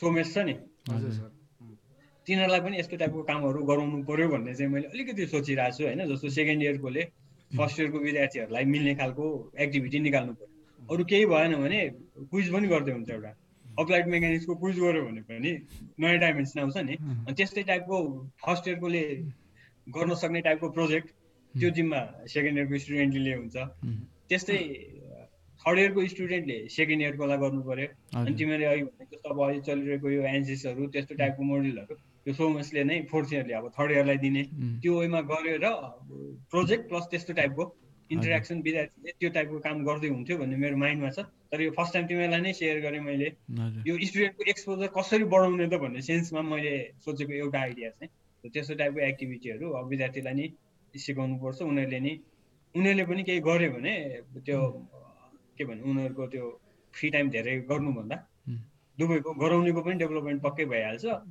जसले त्यो गर्छ उसको पनि डेभलपमेन्ट हुन्छ भन्ने चाहिँ लागिरहेछ त्यो डिरेक्सनमा सायद केही काम गराउँछु होला म त्यसमा पहल चाहिँ गर्छु त्यही त अब सरले भन्नु अब कानपुरमा चाहिँ आई डोन्ट नो अब म कस्तो छ त्यहाँको इन्स्टिट्युट होइन मलाई चाहिँ एउटा लागेको कि सर अब जस्तै हुन्छ नि अब हाम्रो पुल्चोक क्याम्पस छ पुल्चोकमा होइन लगभग 33% स्टुडेन्टहरू त्यहीँ बसेर पढ्छन् होइन होस्टेलमा होइन अनि अब इन्डियातिर कलेजहरू गयो भने लाइक कलेज रिमोट एरियामा एकदम ठुलो एरियामा होइन सबै इन हाउस के प्रोफेसरहरू सबै इन हाउस अनि त्यसपछि स्टुडेन्टहरू सबै इन हाउस त्यो भएर पनि उनीहरूलाई चाहिँ अलिकति भनौँ न अभियसली होइन फुल टाइम इन्स्टिट्युटकै वरिपरि सबैजना मान्छे भएपछि त होइन त्यसले नि अलिकति उनीहरूलाई हेल्प आयो कि जस्तो लाग्ने कि पक्कै हो त्यो त्यसको दुईवटा एस्पेक्टबाट सोचेको छु मैले त्यो कुरालाई चाहिँ एउटा चाहिँ तिम्रो टाइम सेभ धेरै भयो होइन आउन जानुमा अर्को तिमी घरमा जान्छौ तिमीभन्दा फरक फिल्डको साथी भेट हुन्छ उसले के गर्न जाउँ भन्छ तिमी फेरि त्यता हिँड्छौ अनि तिमीले चाहेर पनि त्यो पढाइलाई मात्रै टाइम दिन सक्दैन अब त्यो सबै युनिभर्सिटीभित्र भइसकेपछि तिमीलाई त्यो सोसियल इन्टरफेरेन्स नै भनौँ न एक सेन्समा अब इन्टरेक्सन भनेको त्यो कम्प्लिटली कम हुन्छ तिमीले को भेट्छौ भन्दाखेरि तिमी जस्तै पढ्ने मान्छे बाहेक कोही पनि छैन त्यहाँ त तिम्रो कुरा के हुन्छ तिमीले त्यो बाहेक अरू कुरै गर्दैनौ तिमीले त्यो बाहेक अरू कामै गर्दैनौ भनेपछि तिमीले कुनै काम त्यहाँ बसेर 2 दिनमा सिद्ध्याउन सक्थ्यौ भने यहाँ त्यो काम तिमीलाई गर्नु पर्यो भने 15 दिन लाग्छ त्यही हिसाबले चाहिँ अलिकति त्यो रेसिडेन्सियल हुनु र नहुनुको डिफ्रेन्स त्यो हो तर अब हाम्रोमा त्यो सोच त्यो छैन होइन त्यो भएपछि हामीले अब त्यो डिरेक्सनमा धेरै सोचेर भएन त्यही भनेको जस्तै हामीले चाहिँ त्यो त के अरे उता रामपुरहरूतिर पढ्ने मान्छेहरूलाई चाहिँ त्यो अलिकति पोसिबल छ भनौँ न त्यतातिर चाहिँ अथवा भेटनरीको क्याम्पस छ लमजुङतिर उतातिर अब सानो सानो भए पनि जे होस् त्यसैको वरिपरि कम्युनिटी छ नि त उता अब नेपालमा पुल्चोक त अब सेन्टरमै छ नि त बिजनेस सेन्टर हो त्यो त होइन युनिभर्सिटीहरू यस्तो सिटी एरियामा भएको डिमेरिट एउटा त्यो हो त्यो अब त्यो राम्रो युनिभर्सिटीहरूबाट मेन सिटी पुग्नलाई नै 1 घन्टा 2 घन्टा लाग्ने गरी बनाइदिरहेको हुन्छ युनिभर्सिटी नै 1-1.5 घन्टा हुन्छ हिँडेर जाने हो भने होइन अनि त्यो भइसकेपछि तिम्रो त्यो आइसोलेसनमा राखेको मिनिङ एउटा त्यो पनि होला क्या, उसको ध्यान अब त्यो पढाए बाहेक अरूमा जाँदैन। त्यो फ्रिक्वेन्टली सिटी जानु मिल्ने भयो भने अब विकेन्डमा सधैँ रेस्टुरेन्ट जानु खोज्दा फरक हुन्छ। अनि त्यो भएपछि इन्टरेक्सन अर्कै मान्छेसँग हुन्छ, अनि दिमागमा अर्कै कुराहरू आउँछ। अब जब त्यहाँ भित्रै बस्छ तपाईँले त्यो टाइपको मान्छे मात्रै भेटेपछि त त्यो कुरा पनि पढाएकै हुन्छ, काम पनि पढाएकै हुन्छ भनेपछि त्यसले केही सायद त्यो त्यसकै लागि पनि युनिभर्सिटीहरू त्यसरी रिमोट राखेको होला। सोसल इन्गेजमेन्ट त अभियसली कम हुन्छ है। मलाई त यस्तो पनि हुन्छ भनेर यहाँ त त्यही त हुन्छ नि होइन। यहाँ अब चाह्यो भने रातभरि कलेजमै बसेर केही गर्नु मन छ, केही रिसर्च गर्नु मन छ भने सबै छ रिसोर्सेसहरू। अब नेपालमा गाह्रो छ होइन त्यो, त्यहाँ अब त्यही यहाँ त अब पोसिबलै छैन भन्ने हुन्छ। राति म के गर्छु भन्ने यहाँ पोसिबल छैन नै भनेर बुझे हुन्छ। अब इभन आइआइटीमा पनि त्यो छ, जुन बेला मन लाग्यो जाने। तर अब त्यसको अर्को डिमेरिट पनि त्यो कोही स्टुडेन्टहरू सो अफ गर्नु पनि टाइम हुन्छ, उसलाई त्यो देखाउनको लागि राति हिँड्ने त्यस्तो पनि थियो हाम्रो टाइममा चाहिँ होइन। तर अब रियली चाहनेलाई अप्सन छ। अब कसैले अब डेडलाइन, म चाहिँ त्यस्तो थिएँ कि सर यहाँ ग्राड स्कुलमा दिनभरि सुत्दिन्थेँ, रातभरि गएर आफ्नो सुरले आफ्नै तरिकाले अब हल्ला सल्लाह हुँदैन थियो होइन। यस्तो हुन्छ इन्टरभेरेन्स डिस्टर्बेन्स त्यो नचाहिनेलाई चाहिँ त्यो ठिक पनि हुन्छ। अनि त्यो library kind of lab kind of त्यो सिस्टम नै अर्कै हुन्छ उनीहरूको। त्यो हिसाबले चाहिँ अब धेरै कुरा सरले भन्नु पनि कन्स्ट्रेन्ट जुन छ, कन्स्ट्रेन्टबाट पनि अब राम्रो स्टुडेन्टहरू निस्केर गइरहेछ नि त। अब आइओई त्यही भएर पनि होइन, आइओईलाई चाहिँ अब सबैले हेर्ने, माया गर्ने अथवा गर्ने होइन, आइओईपट्टि कन्सर्न देखाउनुको कारण चाहिँ होइन अलिक धेरै इङ्गेज छ नि त। अब टियुको नर्मल बिएससी पढेको मान्छेहरू अथवा अरू मान्छेहरूले चाहिँ होइन they don't think about where they did their undergrad होइन। तर हामी चाहिँ अब आइओईकै सेरोफेरोमा बसेको मान्छेहरूले चाहिँ लाइक सधैँ पछाडि हेरेर के भइरहेछ त्यहाँ भनेर सोचिरहेको हुन्छौँ कि सर होइन। हाम्रो चाहिँ त्यो चाहिँ एकदम राम्रो लाग्छ मलाई आइओईको चाहिँ होइन। त्यस्तो चाहिँ अन्त चाहिँ अब मैले त्यति साह्रो पाइनँ अरू फ्याकल्टी पढेकोहरूले चाहिँ होइन। आइओई चाहिँ अलिक चाहिँ एक्टिभै छ त्यसमा चाहिँ। सरको आइओईमा पिएचडी गर्दाको एक्सपिरियन्स कस्तो रह्यो त सर? सेटिस्फाइड हुनुहुन्छ भनेको तपाईँले अभियसली अरू अप्सन पनि हेर्नुभएको थियो होला होइन। अभियसली जहाँ जानुहुन्छ हुन्थ्यो त्यहाँ जान सक्नुहुन्थ्यो होला, तपाईँको डिफ्रेन्ट कुराहरू थियो होला।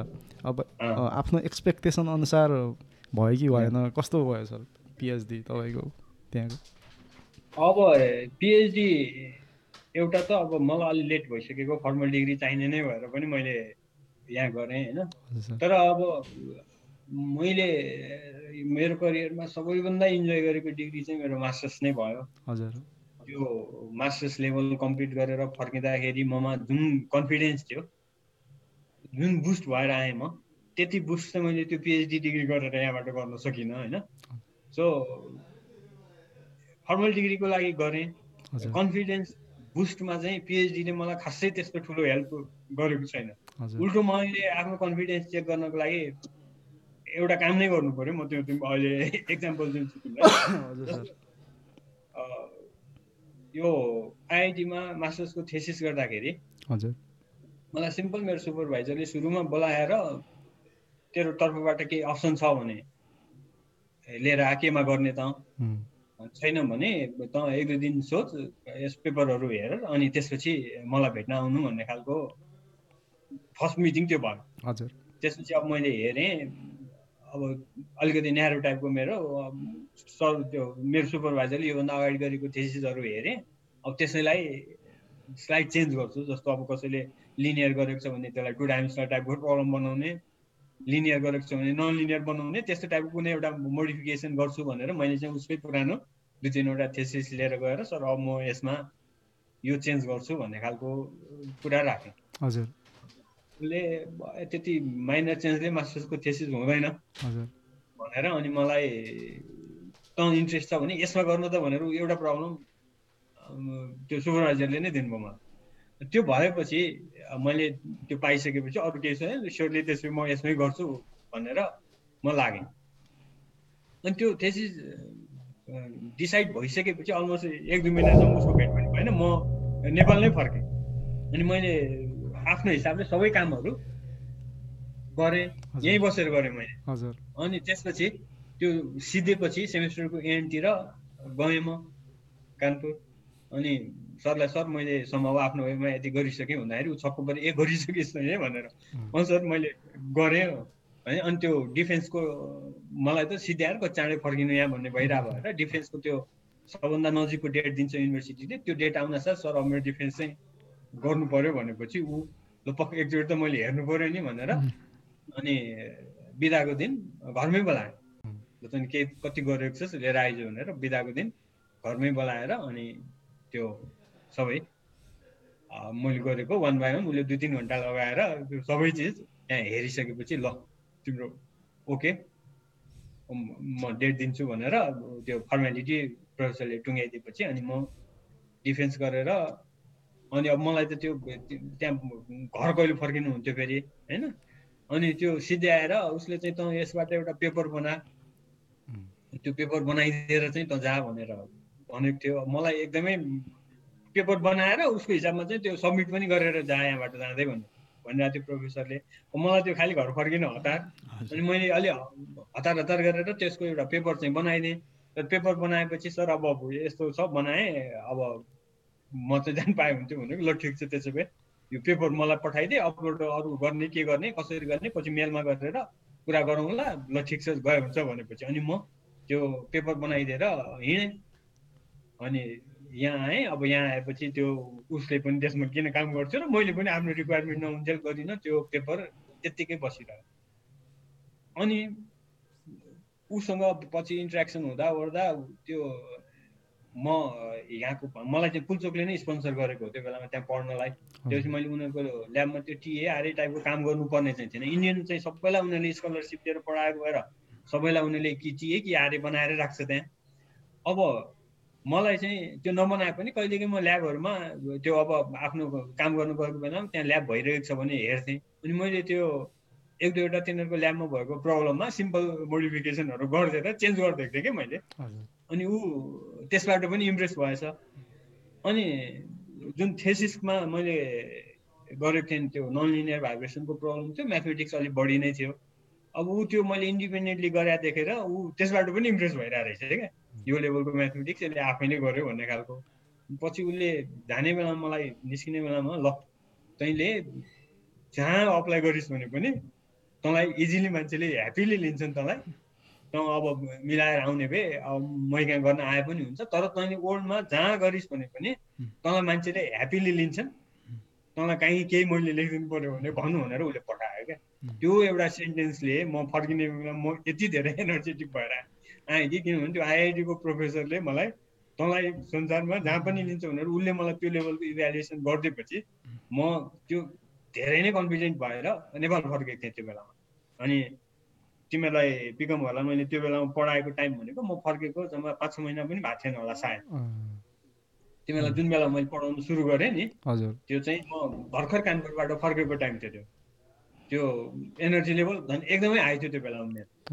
अनि त्यसपछि गएँ। अब पछि चाहिँ मलाई घर छोडेर हिँड्न नसकेको म भने पनि हुन्छ। मैले एक दुई ठाउँमा अब पिएचडी गर्न हतार चाहिँ भइसकेको थियो मेरो होइन। मैले मेरो ब्याचलर्स र मास्टर्सकै बिचमा ग्याप धेरै छ। मैले 99मा सिद्ध्याएको, 2007मा मास्टर्स जोइन गरेको, मास्टर्स 2009मा कम्प्लिट गरेर फर्केको म तिमीहरूको टाइममा। अब त्यो पिएचडी गर्नु नि एक्सचेन्जमा हतार भइसकेको भएर कहाँ गरौँ के गरौँ भइरहेको थियो। मैले एक दुईवटा अप्लाई गरि पनि सकेको थिएँ। त्यो आइआइएससी बेङ्गलोर तिमीले सुनेको छौ भने आइआइटी जस्तै त्यस्तै टाइपको एउटा थियो। अप्लाई पनि गरेर एक्सचेन्जमा त्यो प्रोफेसरसँग अलिकति कुरा पनि भइसकेको थियो। तर पछि फेरि यहीँ नै एउटा स्कलरसिपको अपर्च्युनिटी निस्क्यो। अनि त्यो भएपछि मलाई त्यही मेरो दिमागमा त खालि त्यो मेरो सुपरभाइजरले भनेको तँलाई जहाँ गए पनि सबैले लिन्छन्, तैँले जहाँ पनि गर्न सक्छस् भनेको उसले जुन भनेर पठाएको थियो त्यही थियो मेरो भित्र त। म त अब मैले सक्ने भयो भने म यहीँ बसेर पनि भइहाल्छ नि त त्यसले भनेर अनि मैले यहीँ बसेर सुरु गरेँ। पिएचडी यहीँ गर्छु भन्ने माइन्ड मेकअप गरेँ र अनि त्यो पिएचडीको एक्सचेन्जको ऊ पनि काम पनि मैले के गरेँ भने उता जस्तो काम गरेको थिएँ त्यसैको त्यता चाहिँ मलाई ग्यास टर्बाइनमा गराएको थियो। अब हाम्रोमा ग्यास टर्बाइन त्यति युज नहुने भएपछि त्यसैलाई त्यस्तै टाइपको कन्सेप्ट अब सिमिलर माइक्रो हाइड्रोमा युज हुने टर्बाइनमा युज गर्छु, म त्यही रिसर्च यहाँ गर्छु भनेर मैले स्टार्ट गरेँ। तर अब मैले त्यो सुरु गरिहालेँ, एडमिसन लिज गरिहालेँ। त्यसपछि अब मलाई यति टेन्सन भयो कि त्यो सबभन्दा ठुलो टेन्सन यहाँ एक्सपेरिमेन्टल सेटअप बनाउनलाई फन्ड चाहिँ सम्भव कलेजले त्यो पनि हेल्प गरेको मलाई। फन्ड चाहिँ अब डिपार्टमेन्टको ल्याब डेभलप गरेको हिसाबले कलेजले नै सपोर्ट गरिदियो। तर त्यो फन्ड मसँग हुँदाहुँदै पनि त्यो ल्याब सेटअपको सामानहरू, त्यो सबै चिज एसेम्बल मैले गर्न सक्दिनँ। त्यो गरिदिने मान्छे, त्यो सामान ल्याउने मान्छे यहाँ अब कसले बुझ्छ फेरि मैले यो रिसर्च गर्न खोजेको हो, मलाई यो चाहियो भनेर यहाँ त्यो बनाइदिने लेभलको अब कहाँ पाउने मैले। त्यसमा मेरो अलमोस्ट 3-4 वर्ष त्यो सेटअपमा गयो। तर अब त्यो सेटअप पनि सेटिस्फ्याक्ट्री मैले एक्ज्याक्टली जे गर्न खोजेको थिएँ त्यो टाइपको सकिनँ भने पनि हुन्छ यहाँ। अब त्यसपछि म धेरै टेन्सनमा थिएँ, अब के गर्ने। अब एडमिसन भएर 3-4 वर्ष यहाँ गइसकेको छ, ल्याब सेटअपको धेरै नै गाह्रो स्थिति भयो। त्यो भएपछि मैले जे अब्जेक्टिभ राखेर रिसर्च सुरु गरेको थिएँ त्यो अब्जेक्टिभ छोडिदिएर त्यो उसले बनाइदिएको सेटअपले जे हुन्छ त्यो ट्राई गरेँ। अनि त्यो गरेर एउटा पेपर बनाएँ। सुरुको मेरो एम्बिसन चाहिँ के थियो भने यो भाइब्रेसनको सबभन्दा हाइएस्ट इम्प्याक्ट फ्याक्टर भएको जर्नल भनेको journal of sound and vibration भन्ने थियो। अब उहाँ प्रोफेसरले कुरा गर्दाखेरि जहिले पनि त्यसैको नाम लिन्थ्यो, पेपर भयो कि त्यसमा पठाउने हो। अब मैले यहाँ पनि मलाई त त्यो यहाँको लेभल हाम्रो त्यो अन्दाजै भएन क्या। उसले मलाई जे भन्थ्यो तैँले जहाँ पनि गर्नु सक्छु भन्थ्यो, मैले गरेको त भइहाल्छ भन्ने लेभलमा थिएँ म। अनि मैले त्यो पेपर बनाएर त्यो जर्नल अफ साउन्ड एन्ड भाइब्रेसनमा पठाएँ। त्यो 24 आवरमा उसले तेरोमा यो नयाँ चिज के पनि छैन भनेर रिटर्न गरिदियो। अनि अब त्यसपछि चाहिँ अब मलाई टेन्सन, म त मैले त सकिहाल्छु, मैले गरेको के किन हुन्छ भन्दा नि ढाँट्ने। उसले त एक्सेप्ट गरेन, तेरो त के पनि नयाँ छैन यसमा भनिदियो। त्यो भएपछि अनि अब मलाई रियल अनि यहाँ टेन्सन सुरु भयो। अनि मेरो अब कन्फिडेन्स पनि घट्यो। अब पहिला त उसले भनिदिएको वर्डको भरमा थिएँ म, अब रियल गर्दाखेरि त यहाँ मैले गरेको काम त उसले एक्सेप्ट गरेन, यो नयाँ भएन भनेपछि अनि मैले अब यो डिग्री जे गरे पनि लिनुपर्छ भनेर अनि त्यो जुन इम्प्याक्ट फ्याक्टर अलिक कम भएको मिडिलतिर भएकोमा राखेँ त्यही चिज। उसले आरामसँग लिदियो। अनि त्यो भएपछि यहाँ चाहिँ अब त्यो एसिआई इन्डेक्स जर्नल, अब तिमीले बुझिहाल्छ होला, एसिआई इन्डेक्स जर्नलमा पेपर भएपछि यहाँ पिएचडी डिग्री दिइहाल्ने भएपछि मेरो फर्मेलिटीको काम चाहिँ त्यहाँबाट सिद्धियो, मैले डिग्री लिएँ। अब त्यो डिग्री लिएको ह्याप्पिनेस भन्दा मलाई टेन्सन धेरै भयो क्या, मेरो कन्फिडेन्स घटाइदियो क्या। त्यो मैले त्यो जर्नलमा ट्राई नगरेको भए मैले आफूलाई एकदम ठुलै सम्झिन्थेँ सधैँ, म ह्याप्पी थिएँ। उसले मलाई जुन वर्डले त्यो फर्काइदियो मेरो, मलाई त्यसले चाहिँ पिन्च भइरहेको थियो क्या। मैले गरेको काम त राम्रै हुन्छ होला, जो त्यति लेभल छ मेरो भनेर मैले आफ्नो चाहिँ जुन इभ्यालुएसन गरिरहेको थिएँ त्यो त होइन रहेछ। त्यो भएपछि मलाई एउटा इगो जस्तो पनि आयो। अब यस्तो गऱ्यो भनेपछि त्यो अब भनेपछि मेरो लेभल के हो त भनेर एकचोटि चेक गर्नु पर्यो भनेर मैले फेरि अब के गरेँ भने त्यो मास्टर्सको जुन पेपर बाँकी थियो, पहिला तिमीलाई अहिले जोड्न खोजेको अब मास्टर्सको त्यो थेसिस गरेको जुन पेपर बाँकी थियो त्यो पेपर फेरि मैले त्यो एकचोटि मास्टर्सको थेसिस कम्प्लिट फेरि हेरेर त्यसको फेरि पेपर बनाएँ। अनि त्यो पेपर मैले त्यो साउन्ड एन्ड भाइब्रेसनमै चाहिँ गएँ, त्योभन्दा नेक्स्ट लेभलको अर्कोमा पठाएँ, उसले त्यो चाहिँ लियो। अनि त्यो लिएपछि फेरि मलाई अलिकति रिलिफ, भनेपछि मैले गरेको काम त्यस्तो एक्सेप्ट नै नहुने रहेछ भनेर त्यो गेन गरेर एउटा त्यो भएपछि मलाई अलिकति कन्फिडेन्स बुस्ट चाहिँ त्यसबाट गरेँ। तर पिएचडी यहाँ गर्दाखेरि एक सेन्समा 3-4 वर्ष टेन्सन चाहिँ भयो क्या। एउटा त ल्याब सेटअप नै कसरी कम्प्लिट गर्ने, अर्को आफूले खोजेको त हुँदै भएन, त्यो मैले जे गर्न खोजेको थियो त्यो सेटअप यहाँ बनाउन सक्ने पोसिबिलिटी नै नभएपछि त्यो भएकोबाट जुन पेपर मैले निकालेँ त्यो चाहिँ जे राम्रो जर्नलले सुरुमा नलिदिँदाखेरि चाहिँ अलिक टेन्सन नै भएको थियो मलाई। पछि फर्मेलिटी अरूमा निकालेर त्यो पनि सिद्ध्याएँ। पछि आफ्नो कन्फिडेन्स त्यो राम्रै जर्नलमा अर्को आर्टिकल पठाएर लिँदो रहेछ भन्ने पनि भइसकेपछि गरेँ। तर जुन लेभलको कन्फिडेन्समा मास्टर्स पढेर आउँदा थिएँ, पिएचडी डिग्री लिएर मेरो कन्फिडेन्स बुस्ट त्यति धेरै चाहिँ भएन। एक्सपेरिमेन्टल सेटअपमा बेस्ड हुने रिसर्चहरू अब कुनै त्यस्तै प्रोजेक्टहरू अझै गाह्रो छ सर? त्यसो भने गाह्रो छ होइन, यस्तो हो। अब अरू युनिभर्सिटीमा कसरी काम गरेर हुन्छन् त्यो मलाई थाहा भएन होइन। अब यहाँ तिमीले बुझ्यो भने अब मलाई चाहिएको त्यो भाइब्रेसन मेजरमेन्ट गर्ने सेटअप मलाई यो चाहिन्छ भनेर बताइदिएर त्यो बुझेर काम गरिदिने मान्छे को? अब टर्बाइनको पेल्टन टर्बाइनको होल सेट चाहिने त्यो कम्प्लिट मैले नै डिजाइन इन्स्टल गर्नु पनि सक्ने होइन। भनेपछि त्यहाँ गरिदिने मान्छे एउटा छ। अब मलाई त्यसमा त्यो मलाई कुन पोइन्टमा भाइब्रेसन मेजर गर्नुपर्ने हो त्यो नेसेसरी राखिदिने त्यो बुझ्ने लेभलको मान्छे त अब अनि कहाँ खोज्ने, अरूले कसरी गरेर आउँछन्। अब त्यो लेभलको एक्सपोजर मलाई पनि भएन होइन, तर अब कसरी गर्ने रहेछ भन्ने नै गाह्रो भयो क्या। अनि यहाँ भएको मध्येमा जसले अलिकति बुझ्छ उनीहरूलाई खोजेर गरेर बल्ल बल्ल गर्दाखेरि एक्ज्याक्टली मैले गर्नु खोजेको काम सकिएन। त्यही एक्सपेरिमेन्टल गर्दाखेरि अब म चाहिँ अहिले युनिभर्सिटीमा काम गर्छु कि सर होइन। त्यो चाहिँ अब हाम्रो प्रोजेक्ट चाहिँ त्यो डार्पा भन्ने इन्स्टिट्युट छ नि युएसको, त्यसले फन्ड गरिदिन्छ होइन। अनि त्यसले फन्ड गर्दाखेरि चाहिँ अब उनीहरूले एक्सपेरिमेन्टल सेटअप चाहिँ अब उनीहरूको कन्फिडेन्सियल केही होला, मिलिट्री सिक्रेटवाला होइन। तर हामीलाई चाहिँ एक्सपेरिमेन्टल सेटअप चाहिँ कसरी दिएको छ भने चाहिँ कम्प्लिटली उनीहरूले चाहिँ एउटा टुलिङ बनाएको छ कि त्यो टुलिङले चाहिँ के गर्छ भने उनीहरूलाई जस्तो सिस्टम चाहिएको हो नि त्यो सिस्टमको चाहिँ कोर्स ग्रेन एप्रोक्सिमेसन गरेर सिमुलेसन गरिदिन्छ कि। अनि सिमुलेसन गरेर चाहिँ अब हामीले गरेको हामीलाई चाहिने मेजरमेन्टहरू चाहिँ त्यसरी चाहिँ उनीहरूलाई चाहिँ अब हाम्रो टेक्नोलोजी प्लस उनीहरूको टुल लिएर चाहिँ उनीहरूले अब इन्टरनल्ली केहीलाई युज गर्छन् होला क्या त्यो होइन। अनि प्लस भनेको फिजिकल सिस्टम नै हो कि सिमुलेसन जस्तै अब हाम्रो चाहिँ अब अहिले भर्खर एउटा ह्याकाथन सक्यो होइन सर, त्यो चाहिँ युएभी त्यो क्वाडकप्टरहरूको डिजाइन हुन्छ नि, त्यो क्वाडकप्टरहरूको डिजाइनलाई चाहिँ अब उनीहरूको फ्लाइट डाइनामिक्सको एउटा सफ्टवेयर थियो होइन। अनि त्यो अब जस्तै अब क्वाडकप्टरमा चाहिँ यति ब्याट्री हाल्नुपर्छ होइन, 4वटा आर्म हुन्छ नि त, अब त्यो 4वटा आर्म चाहिँ यति टाढा हुनुपर्छ होइन, यो यस्तो खाले विङ हाल्नुपर्छ, त्यो सबको चाहिँ सफ्टवेयर बेस्ड चाहिँ अलरेडी अभाइलेबल कि। अनि त्यसपछि मात्र हामीले चाहिँ के गर्नु पर्थ्यो भने त्यो डिजाइनलाई अप्टिमाइज गर्ने काम थियो क्या हाम्रो चाहिँ।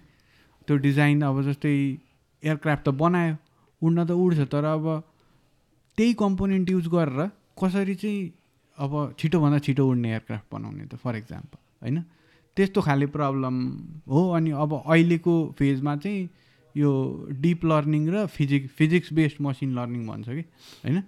त्यो फिजिक्स बेस्ड मसिन लर्निङले चाहिँ कसरी चाहिँ रियल सिस्टम्सको डिजाइनहरूलाई चाहिँ कसरी इम्प्याक्ट गर्छ त भनेर रिसर्च गरिरहेछन् कि। अब यो एकदम ब्रड एरिया छ होइन, मैले त काम गरेको त्यो ब्रड एरियाको पनि सानो पार्टमा काम गरेको मैले होइन। तर त्यही गर्दाखेरि चाहिँ अब रियल चाहिँ त्यसरी एक्सपेरिमेन्ट गर्ने चाहिँ उनीहरूको इन्टरनल अब त्यो मिलिट्रीको सिक्रेटमा केही होला उनीहरूको होइन। तर हामीलाई दिँदा चाहिँ मात्र टुल दियो क्या, सफ्टवेयर दियो, ल यसमै रिजल्ट निकाल भनेर रिजल्ट निकाल्ने त्यस्तो खाले जिम्मा थियो हाम्रो चाहिँ।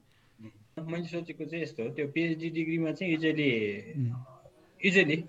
जे पनि थिएसिस यो हाम्रो एरियाको चाहिँ युजली 3वटा हुन्छ। एउटा सिम्पल म्याथमेटिकल मोडल डेभलप गर्ने, सल्भ गर्ने, अर्को सिमुलेसन गरेर त्यसलाई भेरिफाई गर्ने, अर्को एक्सपेरिमेन्टबाट, 3वटा कम्पोनेन्ट। अनि युजली पिएचडी थेसिसमा चाहिँ 2टा चाहिँ मास्टर्समा चाहिन्छ भन्ने हो। जस्तो म्याथमेटिक्स प्रपोज गर्यो, अब त्यो म्याथमेटिक्स सोल्भ भएको मात्रै गरेर भएन, त्यो मिलेको छ कि छैन त हेर्नु पर्यो। त्यो हेर्नलाई भ्यालिडेसन गर्ने कि सिमुलेसनबाट कि एक्सपेरिमेन्टबाट। अनि पेपरहरूमा चाहिँ युजली के हुन्छ भने एक्सपेरिमेन्ट हो भने उसले अब क्वेसन गर्न सक्दैन नि त, मैले एक्सपेरिमेन्ट गरेर यो रिजल्ट पाएँ भनेपछि त जस्टिफिकेसन सबभन्दा सजिलो त्यो हो नि त। त्यो सेन्समा अनि यो एक्सपेरिमेन्टल ट्राई गरेको, तर त्यो एक्सपेरिमेन्टले चाहिँ यहाँ चाहिँ अलिक बढी नै टाइम पनि गयो, त्यो त धेरै गाह्रो भयो मलाई। अभियसली होइन, पिकमहरूले पनि के अरे तिमीहरूले पनि त्यो टर्बाइनसम्म नि केही गरे होइन ब्याचलर्समा, त्यो ग्राभिटेसनल वाटर भोर्टेक्स भन्नेको गरेको थियो। त्यो सरको प्रब्लम फेरि आएर त्यही उमा गएर जोडिन्छ कि जस्तो लाग्यो मलाई, त्यो रिसर्च बेस नभएको कारणले क्या। सपोज एउटा प्रोफेसरले एउटा रिसर्च टिम थियो, उसको रिसर्च ल्याब थियो भने त सरले त्यो 0देखि त्यो सेटअपहरू गर्नु पर्दैन नि त। एउटा टिम हुन्थ्यो, एउटा स्टुडेन्ट आउँथ्यो, त्यसले एक लेभलसम्म गर्छ, जान्छ, अर्को हुन्छ। सरले नै सुरु गर्नु भएको रहेछ कि त्यस्तो। अब नेक्स्टलाई सजिलो भयो मैले मेरोमा इन्ट्रेस्ट दिनेको ग्रुप बनाइदिन्छु, उसले कुरा सुन्दै जान्छ, उसको ग्रो हुँदै जान्छ भन्नु खोजेको त्यही हो होइन। अब मेरोमा चाहिँ के प्रब्लम के हो भने मेरो फिल्ड मैले चुज गरेँ, त्यसको फर्स्ट मान्छे नै म यहाँ भएको भएर पनि त्यो कन्सटेन्टहरू भयो होला होइन। किनभने अब मैले जे भन्छु त्यो मैले सल्लाह गर्ने कुरा गर्ने पनि कलिगहरू कोही हुँदैन नि त यहाँ त। त्यो हिसाबले त्यो इन्डिभिजुअल त्यो फिल्डको म मात्रै भएँ, त्यसले गर्दा पनि हो त्यो। अलिकति यतिले त बढ्ने हो नि सर। अब यो रिसर्चको निडल नै त्यही त हो सर। त्यही भएर तिमीलाई मैले भने म चाहिँ सेटिस्फाइड छु क्या। मैले सक्ने जति यो इन्स्टिट्युटलाई मेरो स्टुडेन्टहरूलाई चाहिने मैले सक्ने जति गरेको छु भन्नेमा म कन्भिन्स छु आफै होइन। त्यो भएपछि म त्यही भएर सेटिस्फाइड छु भन्नुभयो क्या। यो गर्न सकियो सकेन भन्दा पनि मैले यति कन्सटेन्टमा मैले दिन सक्ने जति इन्स्टिट्युटलाई पनि दिएको छु, विद्यार्थीलाई पनि दिएको छु भनेर त्यतिमा चाहिँ म कन्फिडेन्ट छु। यो यतिसम्म भएको रहेछ कि मलाई त थाहा थिएन। यही अब एमसिएल सरसँग पडकास्ट गर्न लागेको भनेपछि मैले साथीभाइहरूसँग के छ त कुराहरू भन नि त, सरसँग सेयर गर्छु, सरलाई पनि केही सोध्छु भन्दाखेरि भाइ हाम्रै यही जुन 4 इयर प्रोजेक्ट गऱ्यौँ हामीले त्यसको कन्टिन्युएसन गरेको थियो क्या हामीभन्दा 1 वर्ष जुनियर त्यहाँको भाइले चाहिँ प्रोजेक्टहरू किन त्यसरी कन्टिन्युएसन हुँदैन, त्यहाँ त कस्तो नि भइरहेको रहेछ भने होइन दाइ उसले चाहिँ भनेको क्या मलाई 3-4 वर्षको ग्यापमा चाहिँ पुरै 4 इयर प्रोजेक्ट नै रिपिट हुने तरिकाको के थाहा नै छैन कि पहिला त्यो भएको छ होइन। पछि गएर प्रपोज गर्दा अथवा पछि गएर काम गर्दा यताउति गर्दा त यो त ठ्याक्कै सेम आइडिया नथिङ चेन्ज होइन पहिल्यै भएको रहेछ। यो लेभलसँग त्यो अब त्यो त्यही ट्रेन नभएको कारणले के अब त्यस्तो भइरहेछ दाइ। होइन त्यो चाहिँ त्यो स्टुडेन्टको नि ग्रुपको चेन्ज गर्नु पऱ्यो होइन। अब फ्याकल्टी पनि त्यो जसले हेरिरह उसैले हेऱ्यो भने थाहा भइहाल्छ। जस्तो मैले यो गराएको छु त मलाई त्यतिकै थाहा छ नि त। त्यो भएपछि मलाई कोही स्टुडेन्टले प्रपोजल लिएर आयो भने मैले मेरो फिल्डमा के भन्न सक्छु भने ए बाबु यो त भइसकेको छ, तिमी अर्को खोज अथवा यसमा तिमी के चेन्ज गर्छौ भनेर भन्न सक्छु नि।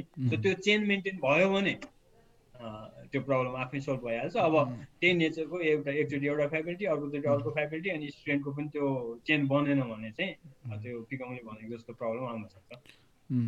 अहिले अब सिएसहरूलाई चाहिँ अहिले चाहिँ अलिकति मार्केट राम्रो छ नि त। अब आइटीको चाहिँ अब राम्रै अब सफ्टवेयर इन्डस्ट्री त राम्रै ग्रो भयो नि त नेपालमा लास्टको 10 इयर्समा होइन। अब इभन हामी हुँदाखेरि नै एकदमै बुम भइरहेको थियो, अहिले त झन् नै बढी छ होइन। अब कम्प्युटर इन्जिनियरहरूलाई होइन अझ इलेक्ट्रोनिक्स रिलेटेड नोटमा इलेक्ट्रोनिक्स इन्जिनियरहरूलाई पनि अलिकति सजिलो भएर रहेछ अहिले चाहिँ होइन। प्रोजेक्टहरू गर्न इन्टर्नसिपहरू पाउन चाहिँ अलिक रिलेटिभली सजिलो भएर रहेछ। आई डोन्ट नो अब मेकानिकल इन्जिनियरिङ हो कि इन्डस्ट्रियलमा चाहिँ इन्टर्नसिप गर्नै पर्ने थियो के हो? एट्याचमेन्ट भन्ने एट्याचमेन्ट हो त्यो 1 मन्थको जानु पर्थ्यो। इन्डस्ट्रियलको अलि लेन्दी नै छ, इन्डस्ट्रियलको छ बेटर। अबको नयाँ रिभिजनमा त्यो कम्पोनेन्ट एड हुन्छ। हाम्रो त अलिक गाह्रै छ भन्छु म त। अझै पनि इन्जिनियरिङ प्र्याक्टिस गर्ने ठाउँ नेपालमा अझै किन हो लास्ट फ्यु इयर्समा त त्यो उता धरानतिर कोटाहरू चाहिँ थपिया रहेछ नि होइन सर। रिसोर्सेसको अभाइलेबिलिटी त खै त्यहाँको पढेको भाइले भनेअनुसार त हामी 48जनालाई पुग्ने केही पनि थिएन। अहिले त डबल बनाएको छ, तिनीहरू खै कसरी थपिने हो है। त्यो अब जस्तै कन्ट्रीको निड पनि हुन्छ होला नि त। अब जस्तै अब हामीलाई त के अरे आइओईले त सब्सिडाइज गरेरै पढाएको हो नि त। जस्तै त्यति सस्तो फीमा त इभन प्राइभेट क्याम्पसमा पनि त पढ्न पाइँदैन नि त, पैसा तिरेर पढ्नु पऱ्यो पनि। अब त्यो कन्ट्रीको निड के छ अब त्यो पोलिसी मेकिङमा होला नि अब उनीहरूको अब इनपुट। अब हामीलाई चाहिँ नेक्स्ट 5 इयर्समा चाहिँ यति इन्जिनियर चाहिन्छ, यतिजनाहरू सरकारले पढाए पनि यतिजनाहरू विदेश गइहाल्छ भन्ने हिसाबले केही प्लानिङ गरेको हिसाबले थपेको होला मेरो पार्ट छ जस्तो मलाई अहिले लाग्दैन होइन। जुन तिमीले सोधेको यो पार्टमा त हाम्रो त्यो मैले जुन बेला एडमिसन लिएँ त्यो टाइममा ठिक थियो। त्यो बेलामा प्लानिङ कमिसनको त्यो प्लानहरूमा अब हाम्रो कन्स्ट्रक्सन स्पिड हाम्रो प्लानलाई के भन्ने इम्प्लिमेन्ट गर्नलाई यति इन्जिनियर चाहिन्छ भन्ने रिक्वायरमेन्ट उसले निकाल्थ्यो, प्लानिङ कमिसनले निकाल्थ्यो। अनि प्लानिङ कमिसनले नै भएपछि त्यो गभर्मेन्टको निड भयो। अनि त्यो गभर्मेन्टको निड अनुसार भएपछि त्यो अनुसारको फेसिलिटी त्यो सबै दिने गरी अनि यहाँ प्रोग्रामहरू खुल्थ्यो। अब अहिले रिसेन्ट इयरमा चाहिँ के भएको छ भने त्यो गभर्मेन्टमा त्यो लेभलको प्लान आउँदैन। उसलाई एनुअली अब कति इन्जिनियर चाहिन्छ भन्ने गभर्मेन्टको कुनै डकुमेन्टमा अहिले छ जस्तो मलाई लाग्दैन। त्यो भएपछि सबैले नै इन्ट्रेस्ट अनुसार आफ्नो के भन्ने हेर्दै प्रोग्रामहरू खोल्ने हो। युनिभर्सिटी पनि त्यसरी नै खुलिरहेछ, अब कलेजहरू त्यसरी नै खुल्छन् होइन। त्यो भएपछि त्यो नेसनल प्लानसँग इन्टिग्रेट गरेर एडमिसन लिएको जस्तो मलाई अहिले लाग्दैन होइन। अनि टियुले त अब हामीलाई अझै छोड्नु पनि चाहँदैन, हामीलाई हाम्रोमा गर्नु पनि दिएको छैन क्या। जस्तो अब हाम्रोमा कति फ्याकल्टी चाहिन्छ, हजुर कति एडमिनिस्ट्रेटिभ स्टाफ चाहिन्छ त्यो डिसिजन स्टिल टियुले नै गर्छ। अनि रिक्रुटमेन्टको पर्मानेन्ट रिक्रुटमेन्ट गर्ने प्रमोसन गरिदिने काम पनि टियुले नै गरिदिन्छ। हजुर त्यो भएपछि अब हामी अहिले तिमीले अहिले भनेको जस्तो धरानमा थपियो, पुल्चोकमा पनि अहिले थपिएको छ, सिभिल अहिले 192 पुगिसकेको छ, कम्प्युटरमा अहिले 96 छ यहाँ पनि होइन। अब इभन मेकानिकलमा पनि थप्ने हो कि भन्ने पनि कुराहरू भइरहेछ। सो अब त्यो थपिन्छ, तर त्यो अनुसारको ह्युमन रिसोर्सहरू अरू पार्टहरू थपिँदैन यहाँ अहिले।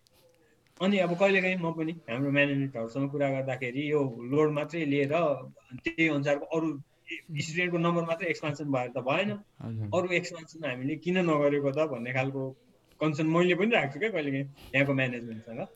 त्यो भएपछि अनि सरहरूसँग बुझ्दै जाँदा के रहेछ भने टियुले म प्रोग्राम खोल्छु भन्यो भने खोला भनिदिने रहेछ, उसलाई केही छैन। मलाई यो प्रोग्राम खोल्नलाई तिमीले यति फ्याकल्टीको दरबन्दी देऊ भन्यो भने उसले त्यसमै नखोला भनिदिने रहेछ। भनेपछि अब हामी जुन चिज हामीले सक्छौँ, जस्तो अहिले यहाँ हामीले मास्टर्स सुरु गरेर मेकानिकलकै पनि 3-4वटा ब्याच दिइसकेको छौँ, पढ्न चाहने विद्यार्थीहरू पनि छन्। अब केही न केही इनपुट हामीले दिइ पनि राख्छौँ जस्तो पनि लाग्छ। भनेपछि हामीले गरेको काम त ठिकै हो जस्तो लाग्छ। भनेपछि अब त्यो कामलाई सपोर्ट गर्नलाई युनिभर्सिटीले तिमीले भन्छ गभर्मेन्टले केही त गरिदिनु पर्यो नि भन्ने हाम्रो एक्सपेक्टेसन भयो भने उसले मबाट एक्सपेक्ट गर्ने भए प्रोग्राम नखोल भन्छ क्या। भनेपछि अब हामी जति गरेर अहिले एक्सपान्सन गरिरहेको छौँ त्यो सबै अहिले आफ्नो इन्टरनल गरेको, त्यसमा न टियुको एक्सचेन्जको सपोर्ट छ, गभर्मेन्टको त त्यो लेभलसम्मको प्लानिङहरू केही पनि छैन। अहिले त्यसरी चलिरहेको छ। अब 5वटा क्याम्पस छ भन्नु है सरले, हजुरले? अब चितवन सकेपछि अहिले 5वटा। चितवनमा चाहिँ के नयाँ क्याम्पस खुल्या हो सर? चितवनमा नयाँ खोलेको। के पढाइ हुन्छ त्यहाँ चाहिँ? इन्जिनियरिङ IOE 5वटा छ अरे क्या? सबै प्रोग्राम छ त्यहाँ? होइन, त्यहाँ पछि चाहिँ सबै हुन्छ। अहिले सेकेन्ड इयरमा छ त्यो हो। अहिले चाहिँ आर्किटेक्चरबाट मात्रै स्टार्ट गरेको छ, त्यो इन्फ्रास्ट्रक्चरहरू सबै बनिसकेकै छैन। अब प्लान चाहिँ सबै प्रोग्रामकै छ त्यहाँ पनि। अहिले चाहिँ आर्किटेक्चर मात्रै छ, यो 2टा सेकेन्ड ब्याचसम्म लिए अहिले, अहिलेसम्म चाहिँ एउटा मात्रै प्रोग्राम हो। कुन ठाउँमा छ सर चितवनमा? मेरो घर चितवन हो कि, मलाई थाहा छैन सर। त्यसो भए अब तिमीले बुझ्यौ भने गरे। मलाई यो युनिभर्सिटीसँग कन्फ्लिक्ट थियो नि, थाहा छ टुक्रेको एग्रिकल्चरल युनिभर्सिटी र टियुको त्यो स्प्लिट गर्ने त्यो, अनि इभन त्यो ल्यान्ड अरू इन्फ्रास्ट्रक्चरको प्रोपर्टीहरूलाई लिएर त्यहाँ कन्फ्लिक्ट पनि थियो। त्यो कन्फ्लिक्ट छुट्याउनलाई नै त्यसैको त्यो सर्टेन पार्ट यता इन्जिनियरिङलाई दिएर उसलाई युनिभर्सिटी दिएको हो कि जस्तो लाग्छ। अनि त्यहाँनिर इन्स्टिट्युट खोल्यो, सायद त्यही नै होला। त्यहाँ पहिला एग्रिकल्चर युनिभर्सिटी भएकै पार्टको सर्टेन पार्ट यो यता इन्जिनियरिङलाई दिएको जस्तो लाग्छ है मलाई। यो फ्याक्टकै लेभलमा मैले त्यो डकुमेन्ट नै हेरेर बोलेको चाहिँ होइन, मैले सुनेको अनुसार चाहिँ मलाई त्यस्तो लाग्छ। भनेपछि पश्चिम चितवनमा रहेछ। चितवनमा अब त्यो पारिपट्टि पोखरा युनिभर्सिटीको कलेजहरू त छ, इन्जिनियरिङ कलेज गैँडाकोटमा छ, के भन्छ अक्सफोर्ड कलेज के भन्छ, तर इन्जिनियरिङ इन्स्टिट्युट त अब IOE-कै खुल्याएर रहेछ। त्यो चाहिँ मलाई थाहा थिएन, नयाँ रहेछ त्यो सेकेन्ड ब्याच भर्ना एडमिसन लिइसकेको छु। हजुर। अब यसमै के सर, अब 5वटा इन्स्टिट्युट भयो होइन, 5वटा इन्स्टिट्युटमा अब पुल्चोक थापाथली त्यहीँ छ होइन, धरान पोखरा चितवन पनि भन्नुभयो हजुरले। अब यो ओभरअल ट्रेन्ड जुन छ नि, अब कता, अब मोरलेस त हजुरले एन्सर दिइसक्नु हो यसको होइन, बट त्यही पनि एउटा कङ्क्रिट टर्म्समा क्या, अब IOE-को फ्युचर होइन कतातिर गइरहेछ कि? अब इन्डिपेन्डेन्ट इन्जिनियरिङ इन्स्टिट्युट अल्टिमेटली बन्छ कि होइन? होइन, टियुले नै चलाइरहन्छ कि यसलाई होइन? अब केही कुरा सुध्रिरहेछ, केही कुरा अब खस्किरहेछ होइन? ओभरअल कता गइरहेछ सर IOE? होइन, अघि नै त्यही, अब चाहिने जति डेभलपमेन्ट भएन होला, उल्टो डिरेक्सनमा गएको चाहिँ पक्कै छैन भन्नेमा मलाई चाहिँ मेरो चाहिँ अब्जर्भेसन त्यो हो होइन। डिरेक्सन पोजिटिभ नै छ, अब स्पिड कम भयो होला त्यसको। अनि अब युनिभर्सिटी बन्यो भने बेटर हुन्छ जस्तो चाहिँ लाग्छ होइन। हामीले जुन अटोनोमी अनि अब जुन अघि भनेको जुन फ्याकल्टीहरू पनि सबै म्याच्योर नभइकन इभ्यालुएसन सिस्टम तिमीहरूले देखेको त्यहाँको युनिभर्सिटीको जस्तो हुँदैन भन्ने खालको चाहिँ अब त्यो बिस्तारै फ्याकल्टीहरू पनि यस्तो हो नि त फेरि एक्सपोजर, उसले जे लर्न गर्यो त्यो इम्प्लिमेन्ट गर्दै जाने हो। अब हामीले इथिकल ग्राउन्डमा काहीँ पनि कम्प्रोमाइज नगरिकन मैले देखाएँ भने मेरो जुनियरले भोलि त्यही गरिहाल्छ जस्तो लाग्छ मलाई। सो त्यो कल्चर बढ्दै गएर हामी फ्याकल्टीको सर्टेन ग्रुप भयौँ, हामी सबै मेच्योर भयौँ, इथिकल भयौँ भने अनि युनिभर्सिटी बन्दाखेरि हामीले फ्रिली एक्सर्साइज गर्न पाउँदाखेरि त्यसले धेरै राम्रो आउटपुट निकाल्छ जस्तो लाग्छ होइन। सो त्यो भएर अल्टिमेटली इन्जिनियरिङ युनिभर्सिटी बन्नै पर्छ, बन्छ होला। अब अहिलेको मेन च्यालेन्ज चाहिँ यो हामी कन्स्टिट्युन्ट कलेज एफिलिएटेड कलेजहरू गर्दाखेरि स्टुडेन्टको भोल्युम यति छ कि त्यहाँ एउटै प्रोफेसरले सबै कोर्स लिन नि भ्याउँदैन, अनि इन्डिपेन्डेन्ट एक्सर्साइज गर्ने ठाउँ पनि भएन। मैले ब्याचलर्सको स्टुडेन्टलाई अरूभन्दा पर ट्रिट गर्दै भने त कि मेरो विद्यार्थी भिक्टिम हुन्छन् कि अरू भिक्टिम हुन्छन्, त्यो ठाउँ नै दिएको छैन क्या यहाँ। त्यो ठाउँ दिएको छैन भने त्यो ठाउँ पाउनलाई चाहिँ अटोनोमी चाहिन्छ। तर अब एगेन हामीले त्यो फ्याकल्टीहरूमा पनि त्यो डेभलपमेन्ट चाहिँ फेरि गर्दै ल्याउनुपर्छ। अटोनोमी पाए ऊ म्याच्योर छैन, उसले फेरि मिनिमम चिज पनि विद्यार्थीलाई दिएन भने फेरि त्यहाँबाट अर्को टेन्सन सुरु हुन्छ क्या हाम्रो। त्यो दुइटा बिचमा ब्यालेन्स गर्दै सो अल्टिमेटली चाहिँ त्यो लेभलमा हामी पुग्नु चाहिँ पर्छ। अब कति टाइम लाग्छ त्यही अघि भनिहालेँ तिमीलाई, टियुले नि छोड्नु नि खोज्दैन, उसले एक्सपान्सन हुनु पनि दिँदैन भने पनि हुन्छ फेरि कहिले काहीँ होइन। त्यो दुवै छ। अब यो कन्फ्लिक्ट सधैँ रहिरहँदैन होला। जान्छ पछि युनिभर्सिटी बन्छ होला। त्यो नबनिकन तिमीले अहिले जुन युनिभर्सिटी देखेको छौ त्यो लेभलको काम हामीले अहिले यो एफिलिएटेड कन्स्टिट्युएन्ट सबै विद्यार्थीलाई बोकेर त्यो लेभलको पुग्न चाहिँ सकिँदैन। त्यो पुग्ने हो भने युनिभर्सिटी हुनैपर्छ। च्यालेन्जेसहरू छन् है, सरले नि भनिसक्नुभयो, यसो गर्दा उसो हुँदैन, उसो गर्दा यसो हुँदैन, गर्नुपर्ने के भन्ने थाहा छ तर यो कुराले बाँधेर राख्छ भन्नुहुन्छ। च्यालेन्जेस अब अभियसली छ तर होला है, त्यही नै सोचौँ। अनि यससँगै अब सरको चाहिँ के छ सर, अब तपाईँको फ्युचर, तपाईँको योजनाहरू, तपाईँको चाहिँ प्लानहरू के सर? मोटामोटी त भनिसक्नुभयो यस्तो गर्नु मन छ उस्तो गर्नु मन छ, त्यही उमेशकै शब्द मैले सापति लिएँ कङ्क्रिटमै। होइन यो 22 वर्षमा अब कहिले काहीँ अप एन्ड डाउन हुन्छ। अब कहिले डिपार्टमेन्टले गरेको कहिले के सिस्टम कुराहरू चित्त नबुझ्ने त हुन्छ होइन। त्यो हुँदाहुँदै पनि अल्टिमेटली यो पोइन्टसम्म पनि म अल्टिमेटली सेटिस्फाइड भएर यसमा लागिरहेको छु होइन। त्यो तिमीलाई जुन भने मैले एटलिस्ट मेरो सब्जेक्टमा मसँग पढेको विद्यार्थीले त्यो भोलि त्यो काहीँ प्रोफेसनल फिल्डमा युज भए पनि, भोलि उसलाई काहीँ पढाइमै त्यो युज भए पनि यो सरले दिएकोले गर्दा यो नपुगोस् नबनोस् भनेर काम गर्छु म चाहिँ होइन। सो त्यही वेमा गर्ने हो। अब यो पढाउने भन्दा अलिक माथि उठेर अब चाहिँ यो यही रिसर्च ग्रुपहरू बनाउने, रिसोर्स कसरी जम्मा गर्ने भन्ने त्यो डिरेक्सनमा सोचिरहेको छु। अब पक्कै त्यही डिरेक्सनमा काम गर्ने हो। अब आफूले सकेको जति। सरले त किताब पनि लेख्नु भएको छ नि होइन सर, बुक्सहरू? अब तिमीलाई त्यसमा इन्ट्रेस्ट छ भने मैले सुरुमा थर्मोडाइनामिक्सको बुक लेखेँ। त्यो थर्मोडाइनामिक्सको बुक कसरी लेखेको भन्दाखेरि तिमीलाई अघि भनेको जस्तै त्यो पढाउँदा वर्ड टु वर्ड सबै याद भइसकेपछि त्यो मुलासँग बसेर क्लासमा जे भन्छु त्यो लेखेको हो क्या।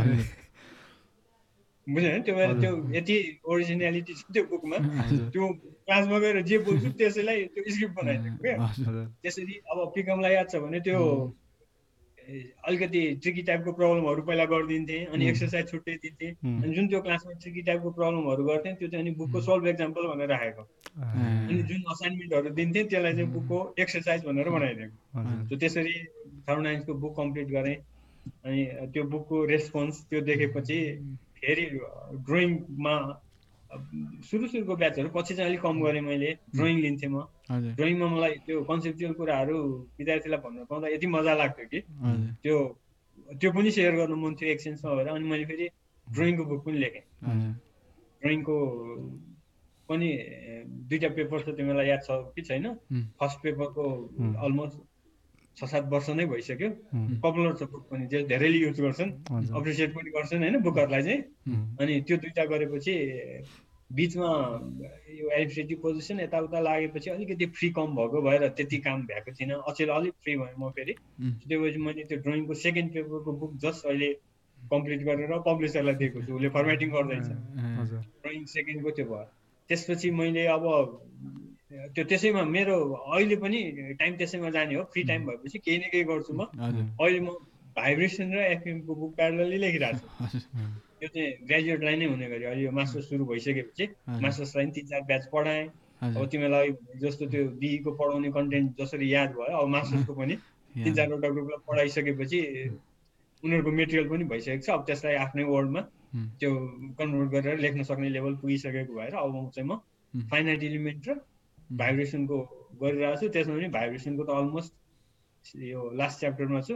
फाइनाइट इलिमेन्ट चाहिँ अलिकति टाइम लाग्छ। अब यसमै त्यही होइन, अब मलाई चाहिँ एकदम सरको एटिट्युड, अब मैले अन्डरग्रेडमा त लिन पाइनँ हजुरसँग कुनै पनि क्लास होइन, तर एकदमै म चाहिँ ह्याप्पी भयो क्या। एकदम पोजिटिभ एटिट्युडको हुँदो रहेछ सर, एकदम हुन्छ नि लाइक कन्स्ट्रेन्ट के छ होइन, लाइक अब होइन अब जे गरे पनि अब आफ्नो रियालिटी जे छ होइन त्यो सिचुएसनलाई हजुरले बुझ्दै पनि एकदम पोजिटिभ एटिट्युड राखेर होइन त्यसमा चाहिँ जुन हिसाबको लेक्चर दिनुभयो। अनि यहाँनिर अघि एकजना भाइसँग कुरा भएको थियो कि ऊ केही पढेको रहेछ, उसले हजुरसँग कोर्स लिएको रहेछ कि एउटा, अनि त्यो कोर्स लिँदाखेरि चाहिँ अनि अरू सरहरूले चाहिँ अब त्यस्तै हो, अब एक्जाममा जे आउँछ त्यो पढाउने, तर उहाँले चाहिँ के अरे बुझ्नकै लागि के रहेछ त यो हेरौँ न त बुझौँ न त भनेर एकदम एक्टिभ तरिकाले पढाउनु हुन्थ्यो भनेर भन्ने पनि कुरा गर्थ्यो कि उसले। अनि आज सरसँग कन्भर्सेसनमा पनि मोररलेस मेरो इम्प्रेसन त्यही नै रह्यो होइन। सो आज कन्भर्सेसनको लागि चाहिँ एकदम धेरै धेरै धन्यवाद सरलाई होइन। अब है केही छ पिकम तिम्रो? मेरो चाहिँ त्यस्तो छैन। अब म त सरसँग त म पहिल्यै अब मेरो इम्प्रेसन त अलवेज पोजिटिभ एकदमै सर। त्यही अब मैले कसलाई गर्ने त एकजना IOE को फ्याकल्टी मेम्बर कसैलाई गरौँ न भन्दा पनि सरकै नाम जोस् टप अफ द लिस्ट थियो क्या। अनि आज धेरै इन्साइटफुल कुराहरू थाहा भयो जोस्, बिस्तारै होला है त्यो कुराहरू सबै। हाम्रोतिरबाट गर्नुपर्ने कुराहरू यति नै छन् सर। सरले केही अझै यिनीहरूले यो कुरा चाहिँ किन गरेनन् भन्ने यस्तो केही छ भने मजाले sir, we have you time त मजाले छ नि। एज ए फ्याकल्टी कहिलेकाहीँ हामीलाई सानो कुराहरूले पनि इम्प्याक्ट पारिरहेको हुन्छ होइन। त्यो अघि तिमीलाई भनिहालेँ, अरू सराउन्डिङ अरू सोसाइटी त्यसबाट मोटिभेट हुने ठाउँ छैन हाम्रो पनि होइन। सो कहिलेकाहीँ तिमीहरूले जानी नजानी पनि स्टुडेन्ट लेभलबाट जे काम गरिदिरहेको हुन्छौ त्यसले चाहिँ हामी फेरि एनर्जी दिएर आउँछौँ क्या। जस्तो मैले एउटा एक्जाम्पल पिकमकै दिनु खोजेँ, मैले अरू बेलामा नि यहाँ कहिलेकाहीँ सेयर गरिसकेको छु। त्यो पिकमले ग्रेजुएट अन्डर ग्रेजुएट गरेर जस्ट 1-2 वर्ष काम गरेपछि मलाई एकचोटि मेल लेखेको थियो। अब पिकमलाई चाहिँ याद छ कि छैन त्यो सरले त्यो एफएम पढाएकोबाट सर मलाई यहाँ अहिले एनालाइसिसमा यति युज भयो, म त्यो पार्ट इन्जोय गरिरहेको छु भनेर गर्यो। जो मलाई विद्यार्थीले टाइममा त्यही फिडब्याक दिन्छन्, मैले अहिलेसम्म दिएको एनर्जी त्यही हो कि भनेर तिमीलाई भन्छु। त्यसले मोटिभेट गर्छ। कुनै पनि ठाउँमा त्यो सानो कुरा हो हेर्दाखेरि होइन, तर अब त्यसले चाहिँ एनर्जी दिन्छ। अब मैले तिमीले त्यति भन्ने नासाथ अर्को ब्याच त त्योभन्दा झन् राम्रो प्रोजेक्ट दिएँ होला भनेपछि त्यो एनर्जी हामीले चाहिँ त्यस्तो कुराबाट गेन गरिरहेको हुन्छौँ एज ए फ्याकल्टी भनेर। तिमीलाई एउटा मैले तिमीसँगै भएको इन्सिडेन्ट हजुर उता जापानमा हुँदा त्यही एनालाइसिस काम गर्थ्यो नि त उनीहरूले, उसँग कुरा गर्थ्यो। स्टुडेन्टले सरले पढाएको कोर्सले त यहाँ मलाई मास्टर्सको समय सर्टेन कभर भयो भनेर पठाउँछन् कतिले होइन, कतिले होइन। त्यसैले नै हो सस्टेन भएर मजा आउँछ त्यस्तो सुन्दा। धेरै सिनियर दाइहरूको पनि अब हाम्रै कलिग सब के अरे ब्याचमेटहरू भाइहरू अझै प्राइभेट अरू कलेजको पढेको सबैको तपाईँप्रतिको त्यो इम्प्रेसन त एकदमै पोजिटिभ छ, त्यसमा त नो डाउट सर। के भन्दा अब यतिमै सिद्धाउँ न त है। अब फेरि पनि एकदमै थ्याङ्क यू सर तपाईँलाई। तपाईँले जे कुराहरू सोच्नुभएको थियो अघि तिनीहरू मजाले होस् होइन। नेपाल अझै राम्रो भएको हुने देख्न पाओस्, सबैको चाहना त्यही। IOE अझै फलोस् फुलोस् होइन, यही है। यतिमै सिद्धाउँ न त। हस् सर। यो लास्टमा एउटा तिमीलाई तिमीहरूले अब अहिले त्यहाँ पढ्दा केमा रिसर्च गरेको छौ होइन, त्यो तिमीहरूको एरिया यहाँ भएका जुनियरहरूलाई त्यो भनिदिँदाखेरि बेटर हुन्छ, उनीहरूलाई केही हुन्छ जस्तो लाग्छ भने त्यसको लागि तिमीहरूले नि सोच। अनि त्यस्तो फोरम कसरी बनाउने बरु, अनि त्यसमा हामी काम गरौँला होइन। त्यो म चाहिँ स्टुडेन्टसँग मलाई कहिलेकाहीँ स्टुडेन्टहरूले त्यो बाहिर थेसिस गर्दाखेरि पनि केही प्रब्लम भयो भने सर यो सरले केही हेरिदिनु सक्नुहुन्छ भनेर सोधिरहेको हुन्छन् क्या। अनि मैले सकेको पार्ट भनिदिन्छु गरिदिन्छु उनीहरूलाई। अनि उनीहरूबाट अगेन मैले लिने चाहिँ के हो भने अब तिमीले गरेको रिसर्च यो यहाँ त्यस्तै टाइपको काम कसले गरेको छु त्यो ग्रुपसँग म तिमीलाई लिङ्क गराइदिन्छु, तिमीले आफ्नो उसलाई सेयर गर भनिदिन्छु। त्यो भएपछि उसले गरेको कामबाट फेरि यहाँको स्टुडेन्टले केही लिन्छन्, त्यहाँबाट फेरि उसले अर्को रिसर्च थिम पाउन सक्छ होइन। त्यो वेमा तिमीहरूलाई पनि आफूले गरेको कुनै काम जुनियरहरूलाई सेयर गरिदिँदाखेरि यिनीहरूलाई इन्ट्रेस्टिङ हुन्छ, यिनीहरूलाई काम लाग्छ जस्तो लाग्छ भने त्यो डिरेक्सनमा तिमीहरूले नि सोच भन्न खोजेको मैले। सरले त ग्रुपै बनाएको थियो अरे होइन एउटा हामी जस्तो हाम्रो त्यो एल्मुनाईको एउटा ग्रुप थियो होइन। तर त्यो अब रिसर्च फोकस भन्दा पनि अब यत्तिकै एउटा कनेक्सनको लागि मात्रै बनाएको थियौँ हामीले चाहिँ। अब हामी फर्स्ट ब्याच पनि भएको नेटवर्किङ गर्ने, त्यो नेटवर्किङमा यो पनि कन्टेन्ट त हुनसक्छ नि कुनै इन्ट्रेक्सनमा भन्ने एकदमै हुनसक्छ। अब अहिले चाहिँ अब मोरलेस अब मेसेन्जरमै सीमित छ भनौँ न। अब भाइहरूले अब पुल्चोकमा मास्टर्स गरेर आएको भाइहरूले चाहिँ सोधिरहेको हुन्छन् अब दाइ थेसिस केमा गरौँ अब के छ भनेर सोधिरहेको हुन्छन्। उनीहरूलाई पनि आइडिया हुन्छ अनि त्यसपछि अब हामीलाई थाहा भएको कुराहरू भनिदिने हो। अब त्यस्तै अब एक दुईवटा प्रोजेक्टहरू अधुरै छोडेर आइरहेको छ नेपालमा, त्यो एक दुईजना भाइहरूले गर्दै पनि छन् होइन। त्यो भइरहेछ तर अब भनौँ न एउटा सिस्टेमिक लेभलमा चाहिँ भएको छैन सर। अब आफ्नो इन्डिभिजुअल अब एकदम क्लोज कन्ट्याक्टहरूले अब आफू हामीसँग सोध्यो भने हुने हो। अब त्यो कोही गएर गुगल गरेर हेरौँ न त के रहेछ भनेर चाहिँ अहिलेसम्म चाहिँ भएको छैन। तर हजुरले भनेको सजेसन एकदम हामीले लिन्छौँ। अब त्यो कहिले पोसिबल हुन्छ अब कसले गर्छ होइन, त्यो चाहिँ अब अहिले नै त भन्ने कुरो भएन। त्यस्तो कन्सेप्ट आयो भने त्यसलाई ब्रिज गर्ने म सक्छु होइन। त्यसरी अपर्च्युनिटी अब कसलाई कन्ट्याक्ट गर्दा हुन्छ हेर्नुपर्छ त्यस्तो। हुन्छ यसमा एन्ड गरौँ तर अब कन्भर्सेसन त कन्टिन्यू गर्दैन। यो रेकर्डिङ चाहिँ एन्ड गर्छ। Joining some words and I'm connecting the lines, spitting in front of a mic. I'm engineering some rhyme and spend a little time chit-chatting about anything. That's what I like to do. I'm like a few alike. When I connect with my friends, I'm higher, doing things that I'm higher. And how do I cherish? Maybe with this when our podcast is airing. I'm here with the verse featuring with my verse already. I'm ready to share it, cause you know I got some shit in right. I feel like I want something to light in my life, so I gotta ease me with this thing, cause they please me. There's a spirit in me to make a better me, my homie chillin' a little bit.